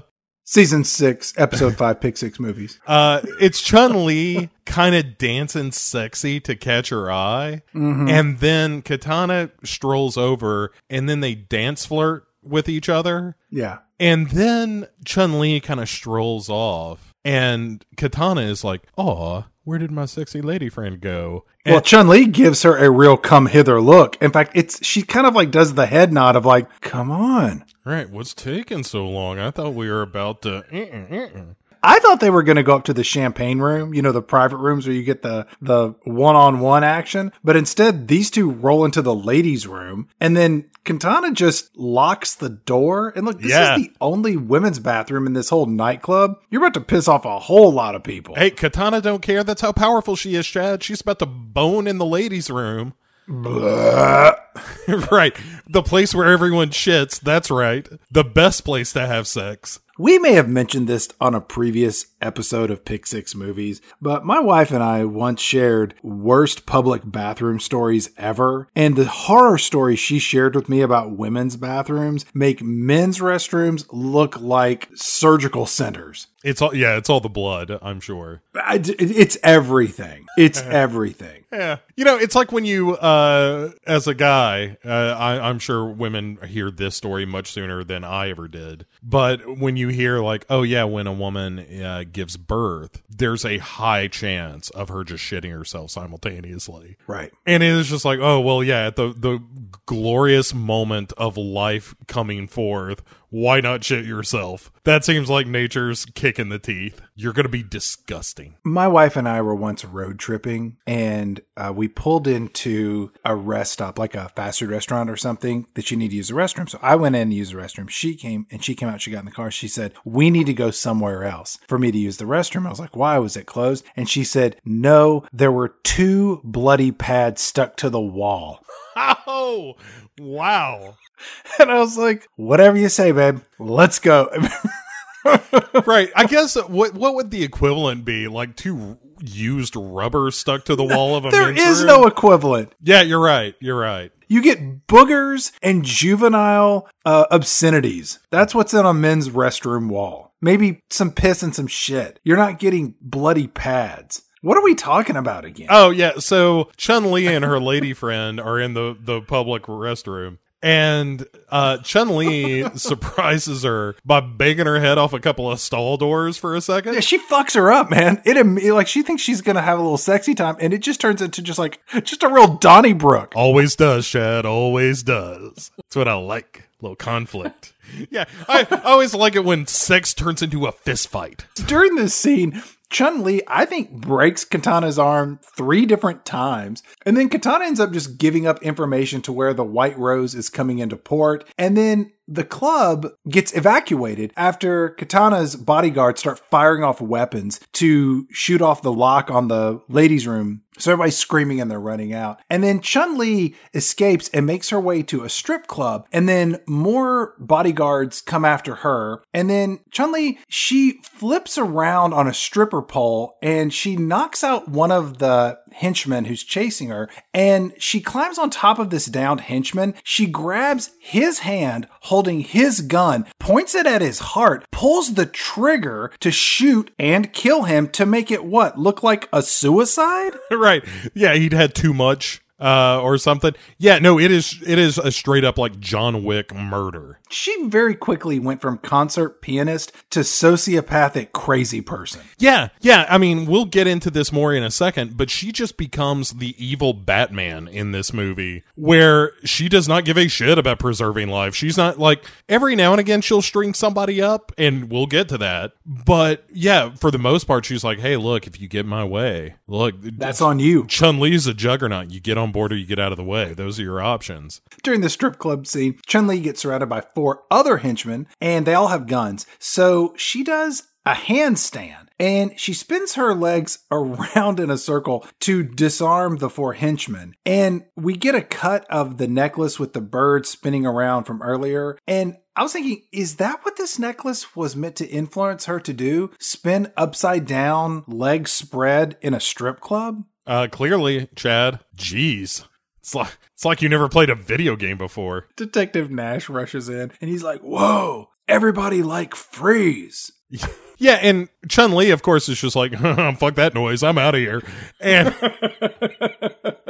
he can't bring himself to shoot her. Well, she was spinning upside down with her legs spread. He was hypnotized by that. Sometimes I love my job. Too much. Sorry, I made a business in my pants. And then he chases after her when she goes up to the rooftops, because that's kind of her move, is to go to the roof and start running across rooftops. Very un-Batman-like once more. And then she just kind of jumps off a rooftop and disappears. And he's just like, where does she get those lovely toys? And then Chun-Li lands on the street like a superhero and just throws, as she sees this woman holding a baby leaned against a doorway, and she robbed, because she's a sociopath, not only did she break Katana's arm multiple times and give her like this cryptic message like, you tell Bison that the schoolgirl's all grown up, crack, you know, and also steals her money. She's like, this belongs to me now. And takes off with that cash, which she gives to this, one presumes very destitute woman and her child. But at this point in the movie, aren't you thinking, what happened to Katana? So let's cut to the next scene where our movie's one and only lesbian is hung up by her hands, with M. Bison literally beating her to death with his bare knuckles. It's like Rocky and that side of beef. He is just punching her over and over and over till she is dead. You kind of see the aftermath of this. As like when he's punching, it's off camera, because it's kind of the gag is you see Michael Clark Duncan using a heavy bag, like a boxing heavy bag, to train on, and the camera kind of pans over and you realize that what Bison has been doing is using Katana as his heavy bag. And it's kind of gruesome. Again, it's one of those moments where it's like, this feels like it's grounded in reality, but 2 scenes ago we're making magic balls on a roof. And I'm not sure which movie I'm in from scene to scene. I mean, he's punching a person to death. Yeah. Oh, yeah. Oh, I used Jack Johnson and Clifford DeLong. It's the names for me fists, boyo. And then he says, we're going to need some insurance from this Chun-Li, boyo. Call it Vega. And you're like, oh, right, that guy with the knife hand from the beginning of the movie. He's coming back. My response was, what is a Vega? Nobody in the audience knows what the hell you're talking about. Yeah, it is completely unexplained, and kind of remains so. But now let's get back to the real heroes of this movie, Nash and Detective Maya, who are hanging out in their office, their headquarters, debating who Chun-Li is. Or he's like, I don't know, maybe she's just some kick-ass girl that I'm strangely attracted to. Detective Maya is saying, like, there's no record of her in the database. We don't know who she is. Is there anybody in the database who can do a handstand and also form the letter T? You know, it really reminded me of birds, you know, when they're under duress. Stop me if you've heard this before. Everyone knows it. And so later on, Nash is getting some takeout on the streets while Detective Maya is showing off Chun-Li's picture to the locals to no avail. And Nash is like, you're never going to get anywhere. They're protecting her. And then we cut over to Gin, because we got to get some more unnecessary backstory for no reason. Spider-Gwen tells Chun-Li the history of M. Bison, because they knew each other once upon a time when they worked for the Shadaloo organization. And it turns out that M. Bison's parents were Irish missionaries to Thailand, and that M. Bison, he got very ill when he was an infant. In fact, he got so ill that when we see him, he is somehow turned Asian. Or something. Like it's like his mother was Thai and his father was a missionary. They said they're both Irish missionaries. They just filmed a little Asian baby and said, that's Bison in this movie. My hair turned light. And my eyes turned lighter too. As I grew up, it happens all the time. You go from Asian to Irish. They call it the Dublin Doodad. Bison survives and grows up to become Aryan and a street thug. And then Bison apparently gets married and his wife is pregnant.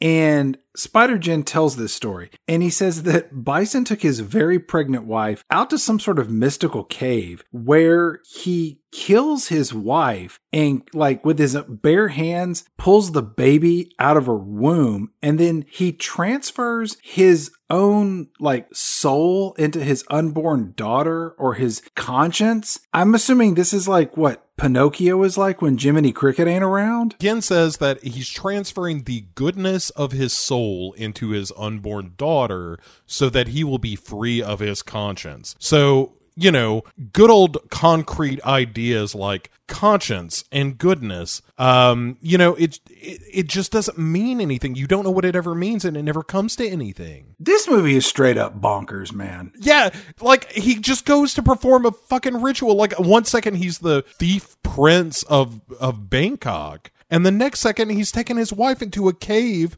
to give his wife a C-section by hand so he can transfer his goodness? Couldn't Bison just be a bad guy? Why does he need to be a third trimester abortion doctor and voodoo priest? I don't know, and we'll get into it, but when he brings his daughter back, there's no clear indication of why, or like, what is any of this about? And anyway, so after dropping this egg of knowledge on her, Gin tells Chun-Li, like, hey, now how about you go get us some breakfast? Quit sitting around listening to crazy stories all day. And she's like, fine, I'm getting out of here. I don't know how much of that to believe. While she's taken off, Michael Clark Duncan shows up with a bunch of dudes, and he's got an RPG aimed at Gin's rooftop hideaway. But they send like 5 soldiers over to beat up Spider-Gwen. And Spider-Gwen's making short work of them. And then Michael Clark Duncan's like, fire that RPG. And one guy's like, no way, man. My buddies are in there. He's like, give it to me. I'll fire it. And he just fires this RPG into this rooftop apartment, and it explodes in spectacularly shitty special effect fashion. And he starts laughing, which I like, where he's just like, I fucking murdered everybody. That was awesome. And then Chun-Li gets knocked down in the blast, and Spider-Gwen is killed in the explosion. Or is he? He's not. He shows up. Yeah, spoilers. He's totally fine. But she does see his, like, web medallion in the rubble, so she thinks he died because she found his necklace. And that makes sense. Sure. More than most things in this movie, Chad. At least I see the leap of logic there. And then we cut over to Bison, where he's telling Vega, who's, you know, the guy, what with the metal mask and knife on his hand. I've got a problem, boyo. Her name is Chun-Li, and now my problem is your problem. Ha-cha-cha-cha-cha-cha-cha. And this is not unlike the other Michael Clark Duncan film, Daredevil, where he played the Kingpin, and this is the exact same move, where Kingpin hires Colin Farrell as Bullseye to take care of Daredevil, so he doesn't have to fuck with it. Maybe that's where M. Bison got the idea. Maybe Michael Clark Duncan told him. He was like, hey, I was in a movie one time.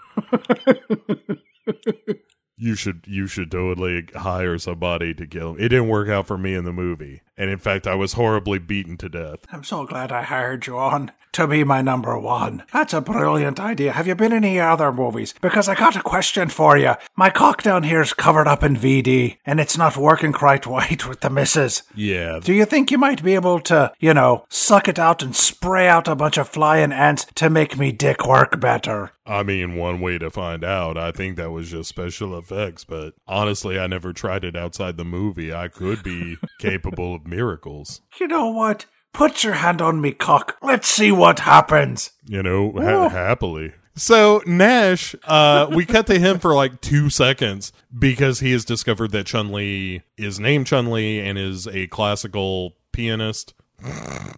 And sorry. And he's like, gotcha. And then we cut to Chun-Li, who is now being followed on the dark streets of Bangkok. And in typical Chun-Li fashion, she hits to the rooftops where she flips. Little parkour. Yeah, she flips around up there for a while. And it turns out that Vega is hunting her. And Chun-Li surprises him by jumping in front of him and going, ha! And instead of just like hitting him with a brick when he's not looking, I don't know. And then she ends up scuffling with him for a little bit. And then here's the head scratching part of this fight to me, Chad. There comes a point where she flips around a chain link fence and kicks off his mask. Mm-hmm. And I expected that he would be horribly scarred or mutilated or a mutant or something like that. Right. Instead, he's a perfectly normal looking guy. He's a handsome fella. He is, but Chun-Li, a little bit of a heartbreaker, Chad. But Chun-Li is like, I know why you wear a mask now. I'd hide that face too. And I was like, man, that's just mean, Chun-Li. Chun-Li has very high standards. Maybe too high. She should get used to a life of loneliness if you think you're going to do better than this guy. Well, the only other guy she knows how to do magic, Chad. Of course it's an impossibly high standard. Like, how do you break the laws of reality as a potential suitor? During this fight scene between Vega and Chun-Li, Chun-Li throws a bunch of circular saw blades at Vega, and one of them cuts his face. Then Chun-Li just straight up murders Vega and just hangs his corpse upside down from the rooftops. She is a psychopath. Tell Commissioner Gordon there's a new vigilante in town. But yeah, like she straight up Batman hangs the villain upside down. The difference being this one's dead. Right. You know, this is less, hey, come pick him up, boys, and put him on trial. It's more of a, here's more meat Let for the the turkey grinder. buzzards have him. Right. Buzzards got to eat same as worms, Chad. My man, the outlaw Josie Wales taught me that lesson. Is that a movie we would ever do on the show? Maybe. Absolutely not. Maybe. I don't know. I don't know the season, but I'd love to watch that movie again. Which it turns out I can just watch a movie and not talk about it on this show, Chad. I learned that in season 5. So Chun-Li goes to some office on the docks and beats up some dude that we don't know to get the time that the White Rose, which we don't know what that is, will arrive. So, things are really coming into focus. Right. And then she just beats the shit out of this dude, and he finally tells her, like, where the White Rose is gonna be. And then she says, you should never put your hands on a lady. And that's kind of it. She just beats up this dude for no good reason, other than, he's being true to his employers, I suppose. Yeah, but he's also setting her up, because he gives her misinformation that we're going to find out here in a couple minutes. Right, but who lied first, Chad? She didn't know he was lying. Right. When she lied to him. As Homer Simpson pointed out, it really takes two to lie. One person to tell the lie and another person to believe it. That is a good point. So then we cut to the hero of the movie, Detective Nash, who is strolling into the Bangkok gang office, and everyone's gone. He's just like, hey, what's going on in here? Everybody's cleared out. Detective Maya is like, our investigation into Shadaloo is all shut down because you're right. They have deep connections into this government. She actually says to him, sorry, Charlie. Yeah. And she walks off. Yeah, that's unfortunate. That's a catchphrase from Starkist Tuna from like 40 years ago. Right. Circa 1980. We get to the shipping docks of Bangkok, and Chun-Li is sneaking around like Martin and Riggs. And some henchmen just start shooting at her. And Chun-Li runs over across this shipping container, and she leaps into the air and lands on a moving van where she tumbles off, hits the ground hard, and she dies from multiple injuries, is what would happen in the real world. Sure. But in this movie, she just pops up like, I'm okay. My bad. I'm good. How are you? I meant to do that. She's like jumping onto vans and boxcars and all kinds of stuff. And finally, she lands on the ground. Gravity finally takes hold. Apparently, she's like Daffy Duck, where it takes a second for gravity to catch up. Or if she's not paying attention to being in midair, then it's fine. But as soon as she realizes how high up she is, she's like, oh, mother. And then crashes to the earth. Bison and his men catch her. Like, they surround her, and they've got guns pointed at her and all that. And Is there a problem, officers? right. He says, you better be believing you're not a schoolgirl anymore. And which is what she said to Katana to tell him. And she did, apparently. We didn't see that ever happen or anything, but all right. And then we cut to Chun-Li being tied up in a shitty room with Michael Clark Duncan just circling her like, I'm about to beat you to death. So Michael Clark Duncan orders some dudes to bring her father in. And then Michael Clark Duncan is like, I'm going to make a good decision here and just leave you two alone together, unwatched. So don't get up to any funny business, right? And so they take off, and we have a touching reunion between father and child, with Chun-Li saying, I've been looking for you all my life. And he says, I tried to keep you safe, to have a good life. And Chun-Li says, I didn't want a good life. I wanted you, Dad. And seems like a mixed message, kind of. And she says, remember when you used to tell me to stand up when standing isn't easy? No. That was your brother-in-law, Ray J. Ray J used to say that when he had too much to drink. Remember Ray J in the wheelchair? I don't. And then immediately Bison interrupts, where he's just like, I heard what you were saying about the standing up. It doesn't make a lick of sense. And he's like, so, Chun-Li, your father here has been the milk of me business. But what does he do? What does her dad do? He's a hacker or something. It's really poorly defined. And he says this thing about him being the milk of business. And then he says, but even milk has an expiration date. To which I would say, especially milk has an expiration date. When I think of expiration dates, the first thing I think of is milk. I don't understand the analogy that he's the milk of his business. Yeah, what does that mean? Again, this is written by someone who has never had formal contact with a human being. It could have been written entirely by screenwriting software. I don't know that for a fact. That would make more sense. Yeah, and so Bison is like, remember when I told you you'd have a chance to say goodbye, Chun-Li's dad? Well, you said goodbye, and now, crack! And he just grabs Chun-Li's dad's head and breaks his neck. It's pretty cold-blooded. The scene where he was beating that woman to death with his knuckles was pretty rough. Snapping someone's neck in front of their daughter really ratchets it up a little bit. It's considered gauche in most circles. Chun-Li is so filled with rage at seeing her father murdered in front of her that, she's just beside herself, having, had this unceremonious, emotional reunion. And all I kept thinking was, did he shit his pants when he got killed? I think he shit his pants. Yeah. He totally shit his pants, right? Yeah, it's like being pregnant, Chad. It's just what happens when you die. You evacuate.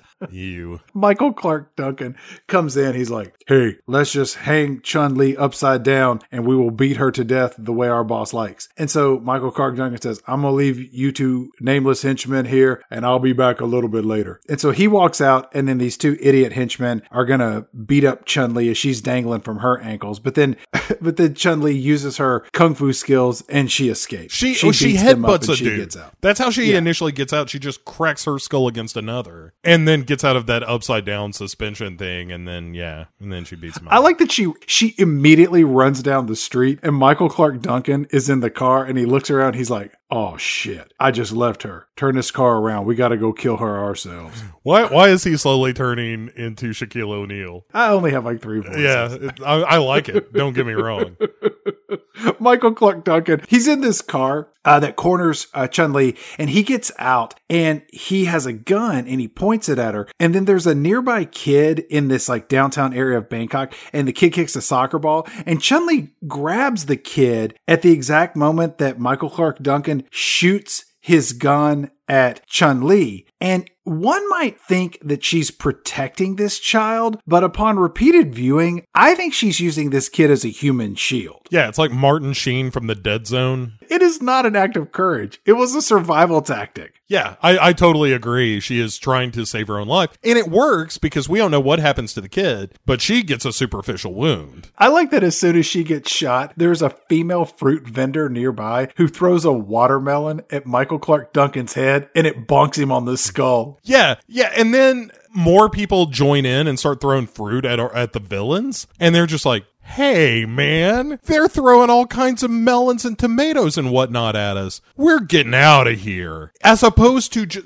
you've just shot someone. How about shooting some more people? You don't give a shit about these people. You shoot until the fruit stops. That's why I give you all the guns, isn't it? To shoot the people? Michael Clark Duncan turns around and he says, somebody got a problem. Like that's his response. And then people just start chunking bananas and vegetables. Right. It is crazy. And Chun-Li, psychopath that she is, sees an opportunity to sneak away and does. Oh my gosh, what's over there? Yeah, you should probably keep throwing fruit at those dangerous people. I'll see everyone later or something. And yeah, so she sneaks off, and then Gen shows up in an alley and is like, hey, I'm still alive. Surprise. Yeah. Also, we should get you someplace where I can do some magic. And that's exactly what happens. He's like, hey, I've got a new rooftop lair. The other one got blowed up. This is my backup lair. Yeah.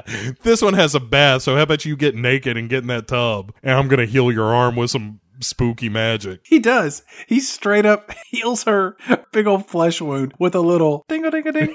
Oh, how does that feel when I heal you with my magic? Again, this is why she can't date other people. Imagine if Ike Turner was also telekinetic.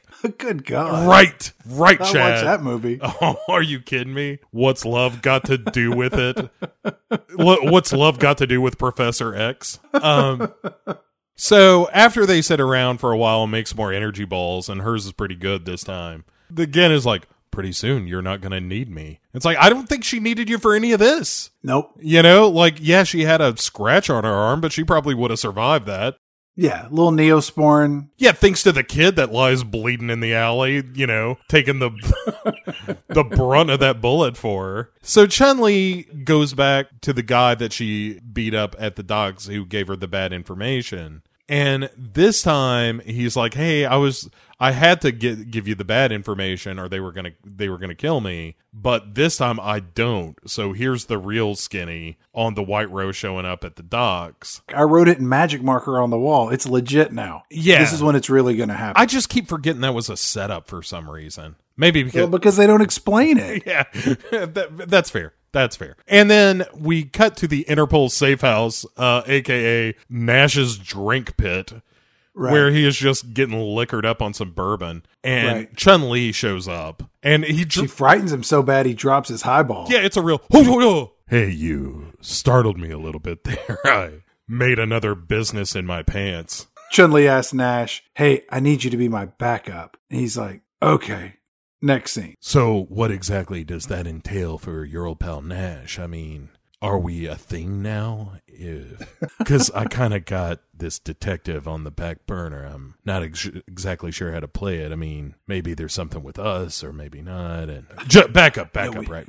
But yeah, so we cut to some command center at these docks that Nash is in charge of somehow after the investigation got shut down. And then a bunch of headlights are coming down the road, and Nash is like, everybody be ready. This could be trouble. And instead, it's Detective Maya with a small army of Bangkok cops. Right, it's a SWAT team. And he says, I thought you were out. And she says, well, me and these other guys grew up in this neighborhood. And I was like, the docks? Is that part of the neighborhood that Bison's buying? I don't know, whatever. I was like, Detective Maya, she grew up in Bangkok? She looks like she grew up in SoCal. 100%. She looks like more Native American than Bangkok. Yeah. But anyway. So Bison and Michael Clark Duncan show up and are just like, hey, oh, look at all the cops. There's bunches of them. Have you ever seen so many cops, Balrog?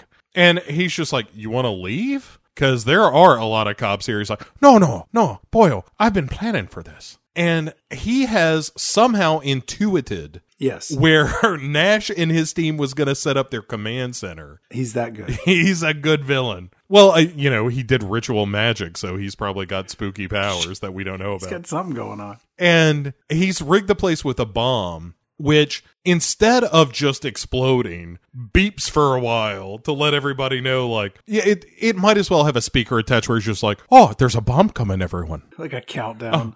1. 5-hole, 4-hole, 3-hole, 2-hole. Seriously, you may want to get out of here. Things are about to get real nasty. You're about to have yourselves a real bad afternoon, boyo. They hear the beeping, and Nash is like, Everyone should get out. and they all run out, and he gets a real hero moment where the bomb blows up as he's jumping out of the door. Yeah, slow motion action hero style. Yeah, which is wholly inappropriate for this character, who is just a walking erection this entire movie. This movie at this point turns into just a stupid Hollywood shootout. It's like watching a corporate team building at a paintball course. There's a lot of duck and cover and screaming and bullets flying that don't add up to nothing. Yeah, and also everyone's kind of dressed the same. Yeah. So it's hard to tell who's a villain and who's a good guy. And then Nash shoots, I think, a bad guy who was going to shoot Chun-Li, but it could have been a good guy considering Chun-Li's behavior. And he's just protecting his potential booty. Who knows? And then Gin gets on the boat where the White Rose is coming in. And Chun-Li follows him and uses her superior powers of leaping to get onto this ship, but along the way runs into a young girl that's like, hey, have you seen my dad? I mean, there's only like 5 characters in this movie, but don't worry about who my dad could be. And she's just like, get to safety, kid. You're lucky I don't murder you where you stand. Which is what happens to most people who come into contact with Chun-Li when she's in this kind of blood rage. Michael Clark Duncan shows up and starts punching Spider-Gwen, and a bunch of bullets are flying around. And then Spider-Gwen gets the best of Michael Clark Duncan till Michael Clark Duncan picks up this metal gas cylinder and just smacks Spider-Gwen around and like pins him to the ceiling. And then during their battle, Michael Clark Duncan lets it slip that the White Rose is a she. So we know that it's not a thing, but it's a person. But we, as the audience, we already know this. We've known this since the White Rose was even mentioned as a code word. Yeah. There's no surprise at this point. No. To anyone watching the movie, the people in the movie are like, what? Oh, we figured it out. Yeah, nobody in this movie is great at putting 2 and 2 together. That is for sure. Detective Maya gets clipped by a bullet in a firefight. Friendly fire, it had to be. Sure. The way these people were just firing guns off, it's like they're ringing in the new year. And she basically tells Nash, like, oh, keep going. And he's like, you got it. I only have a cursory interest in you anyway. And then he sees a helicopter take off and says, that's gotta be Bison. And Spider-Gwen gets the better of Michael Clark Duncan, and he freezes him to death by jamming a tube, maybe with nitroglycerin or some sort of other freezing liquid, into his body. So Michael Clark Duncan kind of really, in a less than dramatic fashion, is kicked out of this film. like you said, it's like, well, was that some sort of liquid nitrogen or something? Or I don't know, whatever. He just gets some boils and I think he dies. I don't know. And then Gin reveals that the girl that Chun-Li saw on the boat was actually Bison's daughter, who is named Rose, and she's the one who possesses all of Bison's goodness, ? Does that make her extra good? Like, not only if she found your wallet, she would put $100 in it before returning it to you? Right. Yeah. Like if she accidentally dents your car, she just buys you a new one. Oh no, I'm so sorry. She's like the country of Canada brought to life. I'm so sorry. Oh geez. No, my dad put all of his goodness into me. That's why I'm like this. But I'll tell you, you listened to my story for way too long. Here's some donuts. Thanks for listening. No, this is so fascinating. Tell me more. There was a magic cave. Oh yeah, but geez, you know what? Listen to me ramble. I'll tell you what. Here's a new home stereo. You can listen to something you really enjoy later. Detective Nash puts Chun-Li and Spider-Gwen on a helicopter to go chase after M. Bison, who, as you mentioned, has escaped on his own helicopter. And then M. Bison is reunited with his daughter, the White Rose, and he says, "Oh, you're as pretty as a dream and twice as lovely as the dawn." And M. Bison's daughter is from Russia, right? She speaks Russian? Yes, I think that's what's happening, that his wife was Russian, and that I don't know where she went though. Like if she died when he ripped the baby out, which stands to reason, why did he ever not know where she was? I don't know. Anyway, so he's like, "Oh, you're the most special girl in the world, you are. I built this whole empire just for you. Everything's gonna be super cool. I'm giving it to the poor." I'll tell you, I'm gonna hang on to it for just a wee while. But in time, you'll grow and learn how to use it. Then he's just like, "Listen, I'm going to take off because I've got a wee bit of murdering to do. So I've left a guard at the door. By the way, if anything happens to her, I'm going to skull fuck you. Just so you know." All right, boy. And the guard's like, "Totally, I'm cool. Like, nothing's going to happen to her." Meanwhile, something's totally going to happen to her. And while he's there, like, everybody has just shifted this battle to the Bison estate, where Nash and his men are showing up. Chun-Li is there too. She's backflipping guards unconscious, and they're just murdering their way into the house. Yeah, but not as much crazy martial arts as a movie like this should have. It's a lot of just shooting people at this point. Right. And Gen is there too, by the way. And he walks into the house and sees the model that Bison's been working on. Like, "Oh, look, I got me yellow slums and purple shanties." Gen is like, "This is really inferior model work. I mean, the painting is rudimentary at best. None of this is to scale. This is real garbage. Like, when I was here, when I was working for Shadaloo, this would not have passed for our model plan." So Gen and Bison shows up and is like, "Oh, what are you doing in here, boyo? It's time you and I fought." And they do. So Bison, who has no, I guess, like, his lack of a conscience or goodness gives him super strength. Okay. We can't even stitch together the fan fiction to make any of this make some kind of sense. But yeah, it doesn't. He's just super strong for no reason, because everybody is in this movie, and he's just kicking Gen like into walls and across rooms and all kinds of shit, and then just beats the shit out of Gen, but leaves him alive on the ground for no reason. Like, kill him. Spider-Gwen gets kicked out of a window, and he lands on a ledge. And then his leg is stabbed with a piece of glass or something. And then Chun-Li ziplines in, and she just starts beating the shit out of Bison with this long piece of bamboo. And they trade blows back and forth for a while. But since Chun-Li is getting the better of the two, it's okay to watch a man beat up a woman. Until the tables turn, and then Bison gets the upper hand, and he really starts pounding Chun-Li good. Yeah, giving her what for. Yeah. And he almost wins. Like, he's on the way to victory. And then she just drops a bunch of cement bags on him. Yeah, it's a real vaudeville move. Yeah. They call that the Buster Keaton in the wushu circles.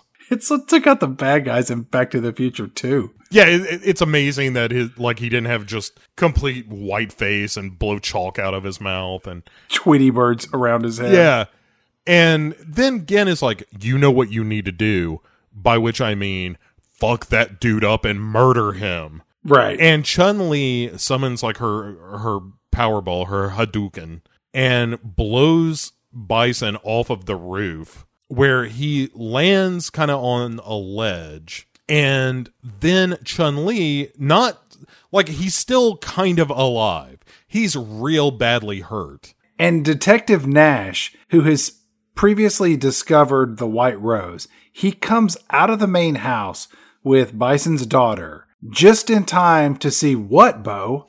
Oh, Chun-Li jumps off of the ledge that she kicked Bison off of, lands with her feet wrapped around his neck somehow in a choreography that is reminiscent but a higher degree of difficulty to someone throwing a ball at you when you jump off of a diving board, where you got to get the timing just right, where she clasps Bison's head between her feet, and then as she falls, spins around to twist his neck 180 degrees on his shoulders. Right. Thus killing him in front of his daughter, just as Bison killed Chun-Li's dad in front of Chun-Li. You ask anybody, kid, your mom had it coming. It's the circle of life. But if you ever want to come looking for me, I understand. She a full on the bride is what she gets here. So yeah, she says all psychopath like too. Chun-Li does when she lands, after breaking this dude's neck. She parrots a line that she heard from Bison, which is, "All fathers have a weakness for their daughters." And you're just like, ugh. God, this is terrible. Like, everybody in this movie is awful and rotten, and there are no heroes anymore. Nash comes over. He's like, "Nice work. You know how to really get ahead in this business." Yeah! Dun, dun, dun. Yeah, just approving of her wanton murder. To the point where he's like, "Hey, you better get out of here. I'll cover up for all this. You'll totally get away with it. There's a helicopter. I assume you know how to pilot a helicopter the way you murder so easily. There's one on the other side of the island, and I never saw you." And she says, "Hey, make sure that girl Rose gets a life worth living." And he's like, "You too, Chun-Li. I mean, are we gonna see each other again, or is not the time? I get it. So I'll see you around, or maybe I won't. I don't know. You call me, and we'll play it that way." And yeah, and then she takes off. And that's it. Like, that's the action of the movie. We get some PSs here. Like, we go back to the detective offices where Detective Maya shows up and she's got her arm in a sling. And she, in their awful flirting, she's like, "Hey, Nash, if you ever get lonely at night, don't call me." And he's just like, "I get that a lot." And then he watches her walk off, like, eyes glued to her ass, and repeats his catchphrase line, Chad, "I love my job." Ugh. It's terrible. It's really terrible. So, back to Chun-Li, who is now at not just one grave, but two graves of her parents, because, they were both killed by Joe Chill in the alley. And meanwhile, like, once more, her entire staff is just hanging around. Like, I guess she's back, everyone? So, back to work, chop chop people, let's get all the places. Hit your marks. Let's go. Get all the dust cloths off the furniture. I mean, are you going to be using the full house, or just uncover it all, people. We'll come back to it. We'll circle back around when she's not weeping at her parents' grave. Right. First, she says in voiceover, like, "My father would have been proud of me because I stood when standing wasn't easy." Remember, audience, when he never said that to me? I'm done committing murder now. Every night, the screams of my victims wake me up from my sleep as I'm haunted by their families, who must every day wrestle with the agony of a lost loved one taken too soon from their young lives at my hands. The cold sweats that soak my sheets every night have become a real problem for the staff. And she says she found something, the thing worth fighting for is the Order of the Web, so I guess she is now the head of the Order of the Web, or something. I don't know. And so then Gin shows up, and he's like, "Hey, I was flipping through the local paper, and there was a flyer in there for this thing. And it's a tournament that just says Street Fighter." And he says, "I'm going to go check it out. There's some dude, I think his name is Ryu." Wink. And she's like, "I'd like to go, but how about you go fuck yourself? I'm done fighting for a while, and I'm home." And he's like, "All right, I guess we'll see you in the next movie, Street Fighter, The Legend of Ryu." Right. And then the scroll from earlier rolls across the screen, and we get the title of the movie again, Street Fighter, The Legend of Chun-Li, and done. Finn. That's it. Ugh. Chad.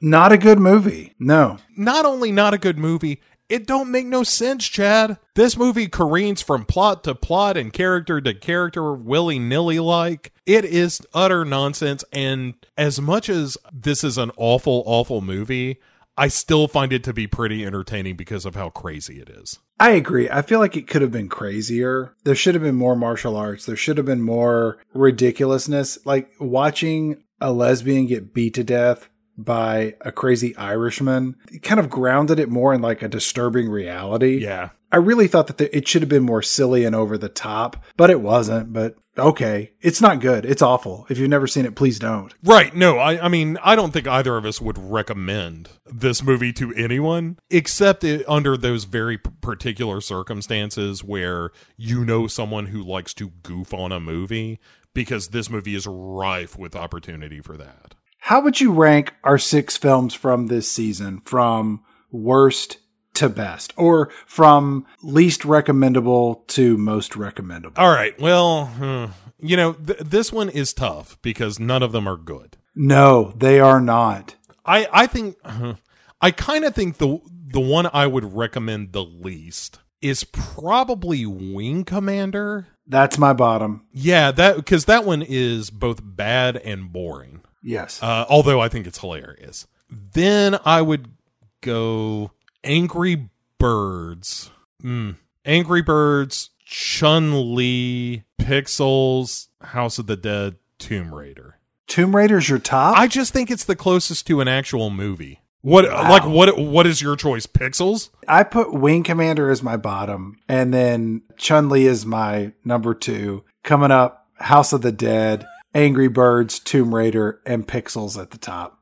Oh, see. It's the closest thing to a real movie. And I was just thinking, just for general movie-going audiences, that I think people would watch that. And it's the closest thing to a real movie that might have a couple of legitimate laughs. But everything else, I mean, really, this was just a trough of garbage that we were digging through this season.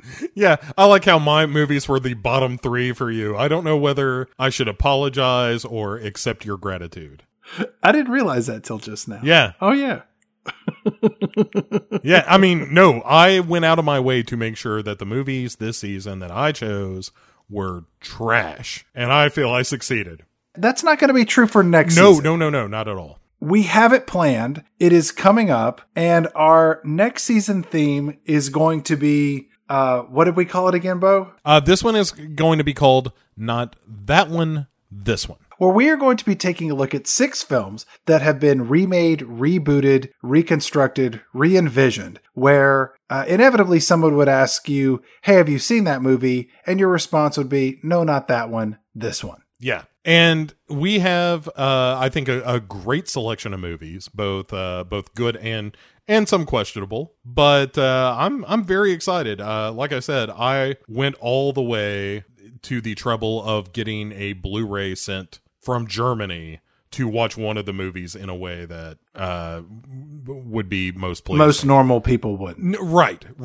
But the fact that this movie is not available on Blu-ray in the States, we'll get to it, but that's criminal. But we've got 6 really good ones. I think that the next season is going to be probably one of our more mainstream seasons that we've done in a while. There's some fun stuff that we're going to have a really good time with. So this is the end of this season. Game on.